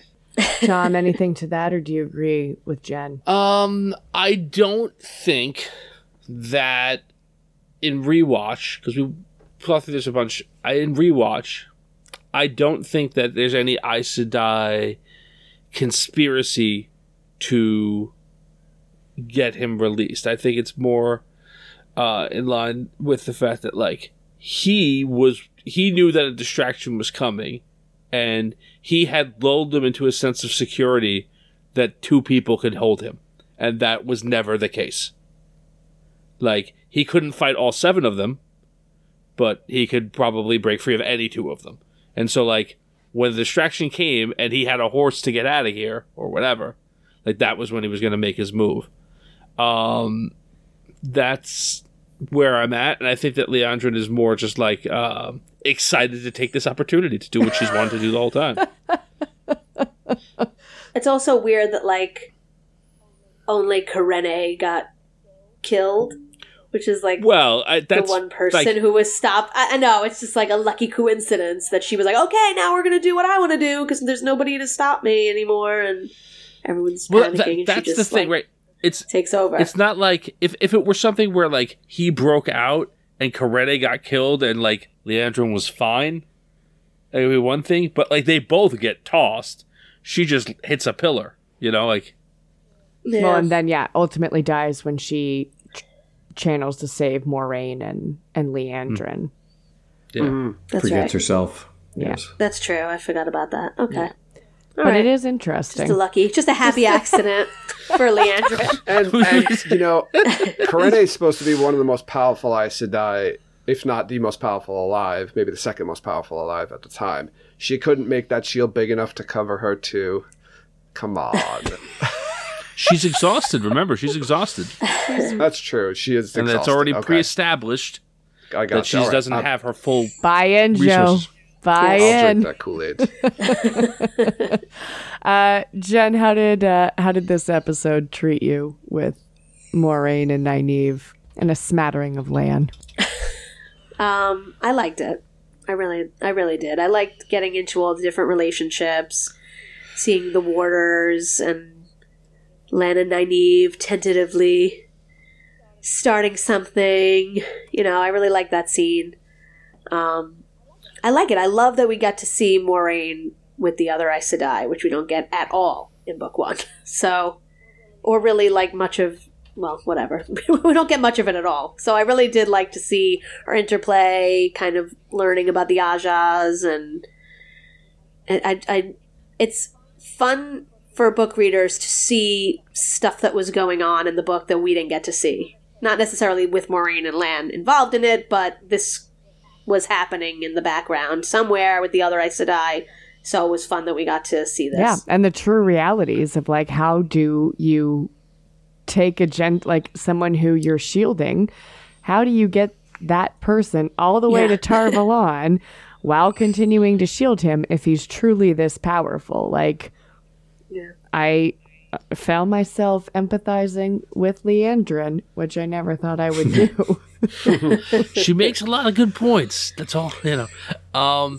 So when you do the next episode, hopefully you can solve the question that we had for episode 5 when it came up, which is his cage gets destroyed in this episode.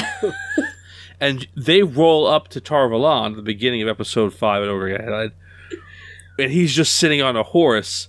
But when they're in Tar Valon, he's back in a cage. So where did they get the other same cage? They call the cage company and get a new cage sent out. I hope you know. We already Big city. They dial him Big up. city. Tar They Valon. dial them up. They're like, the optics. we're coming in Yeah. with a procession. We are cageless. Right, we need a new We look cage." ridiculous. This is so embarrassing. We're about to bring a man through the streets that's been gentled, and we need some Smashing Pumpkins to play right now. Like, we need that rat in the cage, and it doesn't make sense if it's just man on horse. They won't even know who to throw tomatoes at. Who will they know to scorn? I thought it There's was more many of men like on horses here. 3 at least. We can't let the Amerlin know we ruined the other cage, so we need a cage that looks just like the one that we left in. Moiraine, call your cage guy. This is pertinent. Yes. Because of An course, exact replica. of course, she has a cage guy. It's like Just wait out here until the cage is done. it's like when your kid's pet dies and you try to replace it with an exact replica of the pet. Something's different about this cage. I don't Wasn't care the put my cage- finger on it. Wasn't the cage created by Aes Sedai power? It wasn't a real cage. Wasn't it a cage? No, I think it was. No, it was But he because just melted it down. He melted it. Well, it didn't really melt, right? It was kind of getting dissolved. There was no dripping Yeah. of melting metal. Oh, It kind of got dissolved. I So assumed as it a was real. watcher, I thought it was just a magical cage that was created by the Aes Sedai. metaphorical And so Oh, I like that. All right, I'll go with that. That works. But doesn't he shoot the shards of the cage at the Aes Sedai? No, right? Isn't that what that That's the axes axe. that was the that axe. you had that was no the problem with. weapons that Steph had. No. That was he shattered Steph's weapons. Step it. to Karena. That's how Karena dies. No, I thought that was just like a power. Oh, The first- I first- didn't know what they were. I thought it was the black tendrils that came out Yeah. and just Yeah, I Shot think it made at 3 them, of I them thought. really shot. No, because Karena's got something stuck in her, like physically stuck. Oh yeah, I in know, her. but I thought he made some of those black tentacles real. That's what I. that's what I I see what saw. you're saying. I don't know. know. That's. So I Now thought I it wanna was go- shards from the cage. Now I want to go pause on it. now I have to do a rewatch. Rewatch. It was still just shards of the cage. Logain in a cage. That's the next Cheers parody. That's your We're parody. good. I'm still just Logain in a cage. If Billy Corrigan makes a cameo appearance on the next season of Wheel of Time, that No, will it's be epic. Billy Corgan as the cage guy. He's the cage guy. You didn't see him in Tarvalon. Watch episode 5 again. He's in the background. there. You can look for him. Look beside He's there. Patton Fane. He's next to the barber. Shut up. Yeah. The cage, that's fun. The cage is always, that's a fun little thing. I like that they have a brain cage. You know, I think it's funny. Tom, any other thoughts on the good parts of the changes from the book? Did you like the sexual tension between Lan and Nynaeve? The old tongue serving it up? Ooh. A little like exposition into Nynaeve's past with her parents and actually getting some parting words. Manetheren reference again. Whoop, whoop. You gave me another thing I didn't like, too. Now, because you brought that up. No. Shit. Nynaeve's past. Why did they change her past? Why? I think you'll find that out. I think that will be Yes, addressed you will. in the next season. Why they did it. Norse. I I didn't hope love. not. I hope they just leave it alone. I didn't love that either. Honestly, I'm not exactly sure why, because there's most of the other just changes for television's sake, or for whatever reason, like kind of rolled off my back. But like, I didn't love the old tongue scene between them. Everything else I did like. It is really good to find out that like the relationship that Lan and Moraine have as Water and Aes Sedai is not the Standard. only relationship that Waters and Aes Sedai have, and that And not the kinkiest. Yeah. That bath scene looks pretty mild after Yeah. we see some of these, right? right, Yeah. right. I like how Nynaeve thinks that, though. She's like, what? She's like, all these. Oh, now waters he's are having suddenly sex tired? With her. I said, die. And then Yeah, Lan's right. like, I'm going to bed, and she's like starting to think, and you see like a Yeah. churning in her head, like, is he gonna go sleep with Moraine? Is this She's what like, I gotta make a move right now. yeah? This is my time. I can't wait any longer. I'm going to get him right in the jugular. Oh. I gotta go interrupt his water bowl prayer or whatever he's doing there. But like, even like, outside of the sexual relationship, the fact that like we talked about this, I think when we originally did it, but like the Karenna and Stepan relationship, they're like brother and sister, Yeah. right? You know, and they're two equals. They're very casual and relaxed with each other. They play off each And- other so well.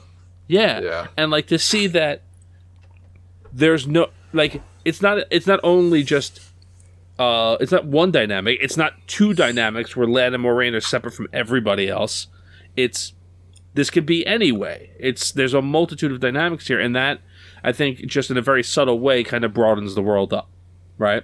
You don't have to there's a lot of telling instead of showing here because there's so much to tell, but that is something where they don't directly tell you. Or they do kind of address it, but like they also show you, and I think the showing is Yeah, no, I agree. We didn't really get much of the other green Aes Sedai who also had two warders. But we saw her like... Yeah, that was the big argument where somebody said, well, I couldn't be blue. I couldn't just be with one warder. Yeah. I think Alana said yeah. that, right? Yeah. During the Jenny conversation. And I was like, she's into threesomes. Very cool. Very good. Yes, a strong thruppling. Yeah, exposition. I mean, I enjoy this for what it is, which is very much written for TV to allow people to jump into the world, especially because this isn't an Eye of the World, and a lot of the understanding of Ajas and the relationships between warders, we don't even get in like the first 3 books. Like it takes a long time to really flesh this out, and I like that they're trying to do it in season 1. I like that we're getting an explanation. I loved Alana talking about the battle Aja, and why she chose it. Like, you could have been blue, and she was like, well, yeah, like only one warder. But she also talks about like, I chose green. I knew what I was signing up for. I knew that I was saying I was going to be at the last battle to protect humanity against the Dark One. That is what I signed up for. Didn't she say the opposite? Didn't she say I didn't think I would actually be alive to see it? Yeah. she was like, I didn't think it would like actually, like that's what I knew I was doing and what I was training for, but like didn't think it would be my lifetime. And here we are. The end of the age is here. So fun, but she still meets it with like she's all in. She knows like this isn't what I wanted. Like no one wants to face the last battle, but you know what? I'm here, and like to actually see the Green sisters, like Karenna and Alana specifically, to see them be able to wage battle, like Alana in the woods channeling and taking out an entire rabble army is epic. To know that Karenna has held off armies, using the power, to know that to watch her last kind of ounce of strength is to save the other two sisters with her. They are clearly equipped. They clearly know the weaves to wield when they're in battle. So I like that we saw a little bit more of the battle Aja actually being their namesake and doing what they're supposed to do instead of twiddling their thumbs and being like, gee, wish I could do something about this. Like, I like that. I did like that the Green Aja went on the hunt for the male channelers. I did like that. Yeah, with the Reds. That was a change. Yeah, I like that. And I liked that the Reds themselves, like we saw them, in episode 1, we knew what they were doing. I liked that Tom, in his conversation with Rand, specifically says it was the Reds. So the rest of the world knows that it's not all Aes Sedai, that it's the Reds that people who can channel need to fear specifically. So I liked all of the very intentional references to the Aes Sedai, and still having the blue Aja be like, don't really know what the fuck they do. Like spy and shit. Leandrin's conversation with Nynaeve is a standout to me, the cold chicken, if you will, while she's trying to recruit Nynaeve. I like and I hate that we got the question from Nynaeve, how long have you known Moraine? And we never get the answer. Yeah. We just come back to them and they're talking about, and then Moraine chose the blue. So like, what did she tell her? How deep did Leandrin go? And then the second she leaves, Nynaeve's like, nah, she's a snake. Fucking snake. Are there a lot of them like that? So I really like that we're getting the interplay and the dynamics this early, like episode 4 of season 1. So it's not going to be a surprise later when we continue to see that politicking and expanding some of the other Ajas. Some of it was a bit clunky. I don't think everyone expositions as well as Rosamund Pike, nor can we expect them to. Alana, like Priyanka Bose, stole the show. There is Sherbet Mango at WatCon wore a shirt that says show Alana, not like intentionally like show Alana, not book Alana. As you know, Priyanka Bose basically came in and continue to watch her because every scene she's in, big or small, she just creates these little moments that are stand out to me. So I really love her, and I can't say anything bad about her. The healing wave, initially I was upset about, and then someone reminded me that a thing happens in, I think it's Path of Daggers, so book 8, and that this something like this can be considered canon. And then it stopped bugging me, and now we're left with Like a Raging Sun.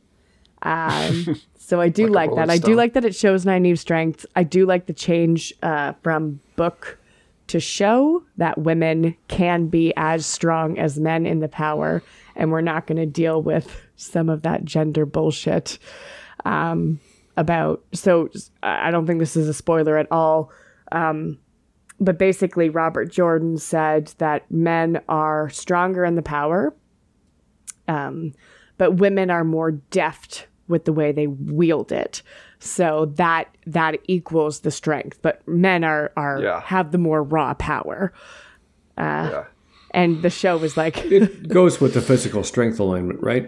Say what you will, the male skeleton is a stronger skeleton than a female skeleton. So men can lift more, men can, in general, can break more, stuff like that. So he just followed the physical stereotype of men versus women. Men have a stronger use, but we're not as fucking clever as the women, so they know how to do it better. and that's just it, right? Like he's relying a lot on like the stereotypes and like the 90s versions of things. And I really like that the show was just like, you know what? There actually isn't a reason that this fictional and fantastical power can't be wielded by both equally.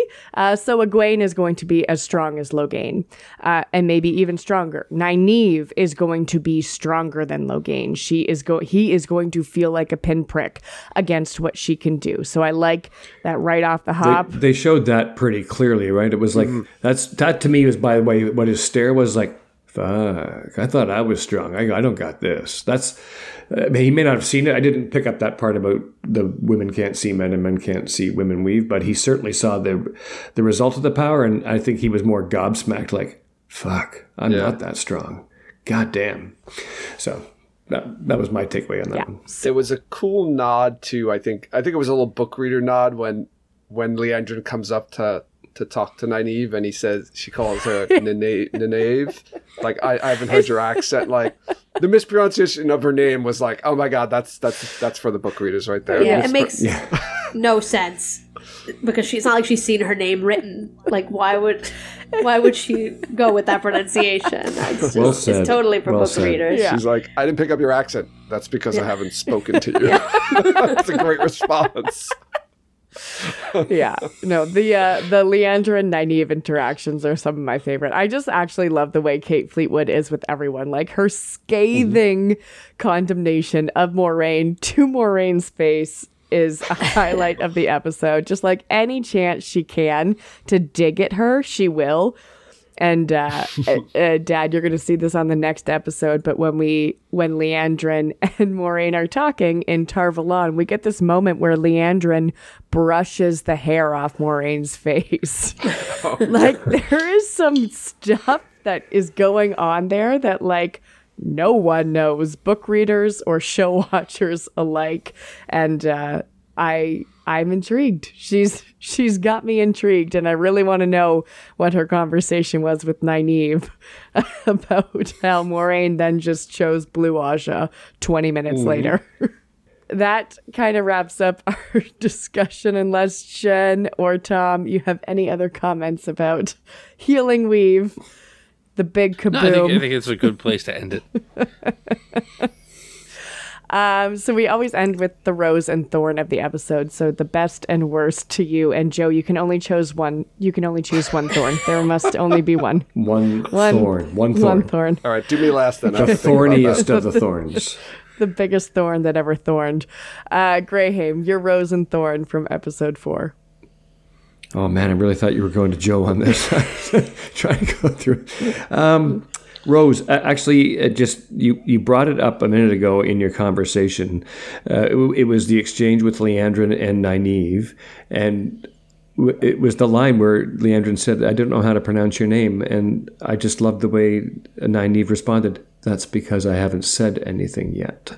I just loved it. I just loved the look on her face and then just the way they exchanged it. So in all of that, I think Nynaeve recognized that Liandrin was a woman of power and she's really important to the Aes Sedai, but she wasn't given a fucking inch. Nynaeve had it. She's still in control. She doesn't trust these people. And I just loved that little interplay and how it came about, and the actors did such a great thing.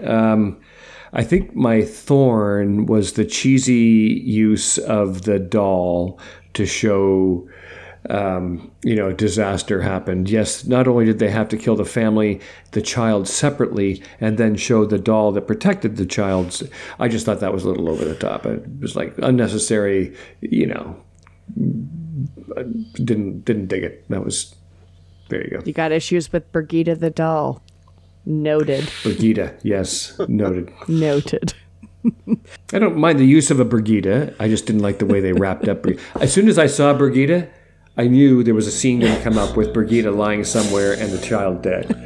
So it was like, Wow. it's like, really? You're going to do this? You're going to be that? Yeah, you did that. Yeah, You're right there. Yeah, you did that. And that was the first watch. I thought that the first time. It was like, oh man, so heavy-handed. Wayne, I love you. I think you did a great job, Rings of Power. This is my favorite episode. That one little bit, dude, it's like slapping the viewers in the face. We're not all that dumb. As soon as you're right. As soon as he took the doll, you're like, this girl's toast. She gonna die. It's like an older cop going, "Oh man, I only got 2 more weeks till retirement." Like, no, don't say that. Don't even say that. You're not Don't say me. that. You're dead by the end of this movie. Oh, Jen, your Rose and Thorn. I think my rose is the conversation between Alana and Moiraine. I really like that. I like how Moiraine does sort of open up to her by the end of it. Sort of, you could see that they were friends at one point, and I like seeing that from Moiraine. Even though she's not fully opening up, there's a little bit You there get some smiles. that you could see. Yeah. That was my number 2, by the way, for sure. Okay. That was a great exchange, yeah. And my thorn, it has to be the axe going through the shield. It's just not a physical object. I know it was nice visually for the TV medium, but it just, in the context of the show, it just doesn't make any sense. So I didn't like that. Thorned. Tom, Rose and Thorn. You're saving Joe to the end. Oh, this is awesome. He's got some time to really ruminate on Got this. like 17 thorns. So my Jen named one of my thorn- thorns. And this is, I think, one of the stronger episodes. But my thorn is, and I mentioned this earlier, I really didn't like the Nynaeve land scene with the old tongue and like that, like the Nynaeve's background, and it didn't land right with me. And I do believe that there's a payoff for that, like change, and we'll see that, and we'll probably see that in the next season. But for whatever reason, it just didn't sit right with me, and it didn't sit right with me on rewatch either. My rose is not actually my own rose watching the show. It's just the joy that I've had in the last year since the show has come out. My rose is the setup of the camp. I love the setup of the camp and the fact that the cave is an indistinguishable location from where the tents are because of how irrationally angry it makes Joe. And that gives me much pleasure. Thank you, Tom. So your Rose is geography. Purposeful geography that just sets Joe off. That's it. Yeah. My rose is probably Alana, Yeah, as a just whole. in general. More specifically, though, during the battle scene, like I said, I was really rewatching it. I was like, oh man, her gestures using the one power Yeah. were just phenomenal. So I'm just gonna give Alana my rose. She gets to stay. Just a Priyanka gets my rose. And my thorn, I was going to go with what Jen said with the axe breaking through the shield, because that's just dumb. I was almost like, I was gonna forgive like just the poor response to the army attacking. And that has to do with the setup of the camp, which is Tom's rose. But you don't. They have the most one of the most powerful channelers they've met. That it's taking them 2 people, the strongest people. 2. First of all, why not just have 3 or 4 of them? If 2 of them, if you need the 2 strongest, you can just have more Aes Sedai. There's 7 of them there. But to put them in a cave, which appears to be, hundreds of yards, a quarter mile from the camp, and then the warders aren't there. You're just leaving the Aes Sedai with this guy who's super strong. They constantly are talking about how dangerous it is and how much of a drain it is. So let's keep him really far away and far away from the warders. So that way, if he escapes, there's no chance we're ever going to recapture him. So that's my thorn.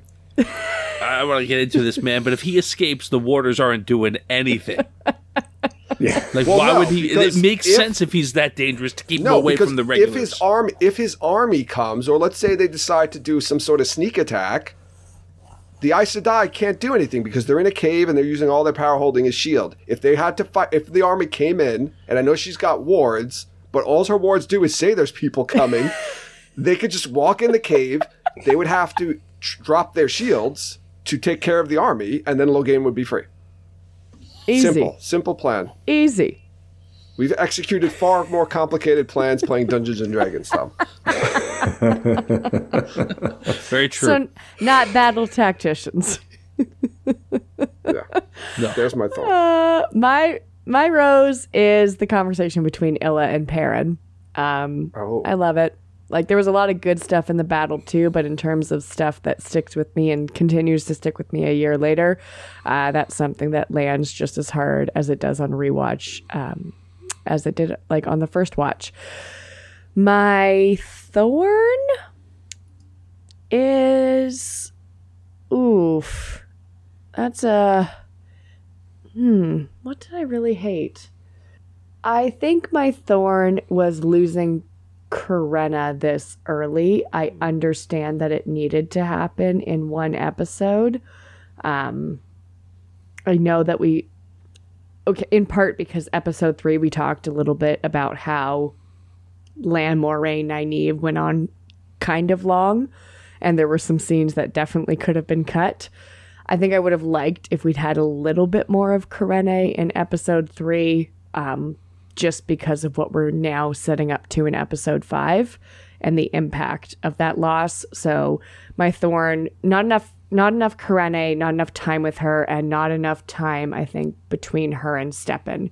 I could have used a couple more of those conversations. And if that meant that having the warder actually come to the cave a quarter mile away to check on his Aes Sedai and have some conversations with her there, or keep watch with her at night, just hang out with her while she was like basically, nodding off. I think I would have appreciated that a little bit more time with them because of what we're setting up to.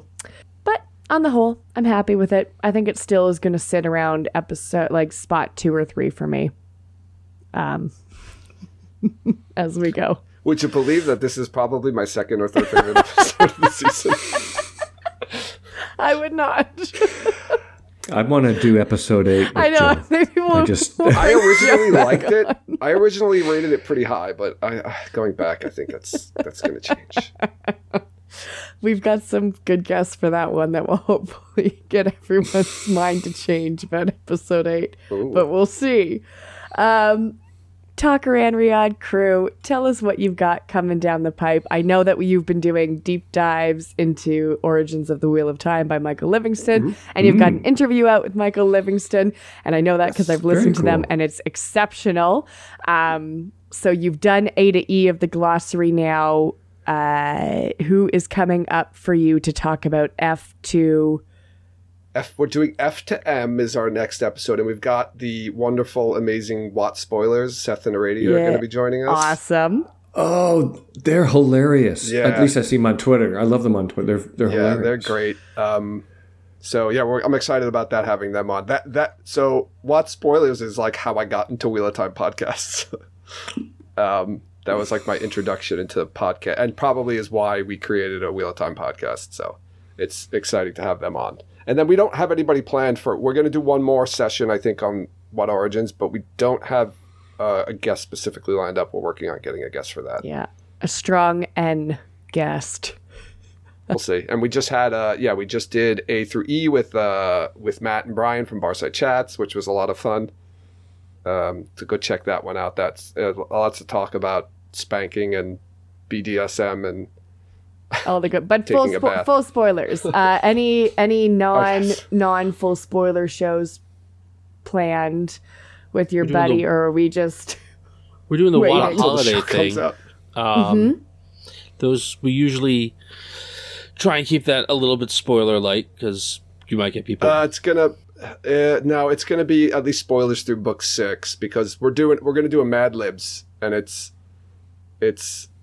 about halfway through the series, the scene we're gonna do. So It'll be a little spoilery. So for those who don't know, because this episode is dropping on Thursday, December 1st, What a Holiday is this Saturday, December 3rd, starting at 7 p.m. Eastern, 8 p.m. Eastern, 7:30? I think 7:30. Yeah. 7:30 or 8:30. One of those hours. Look on Twitter. I don't know. Until 8:30 on Sunday, December 4th.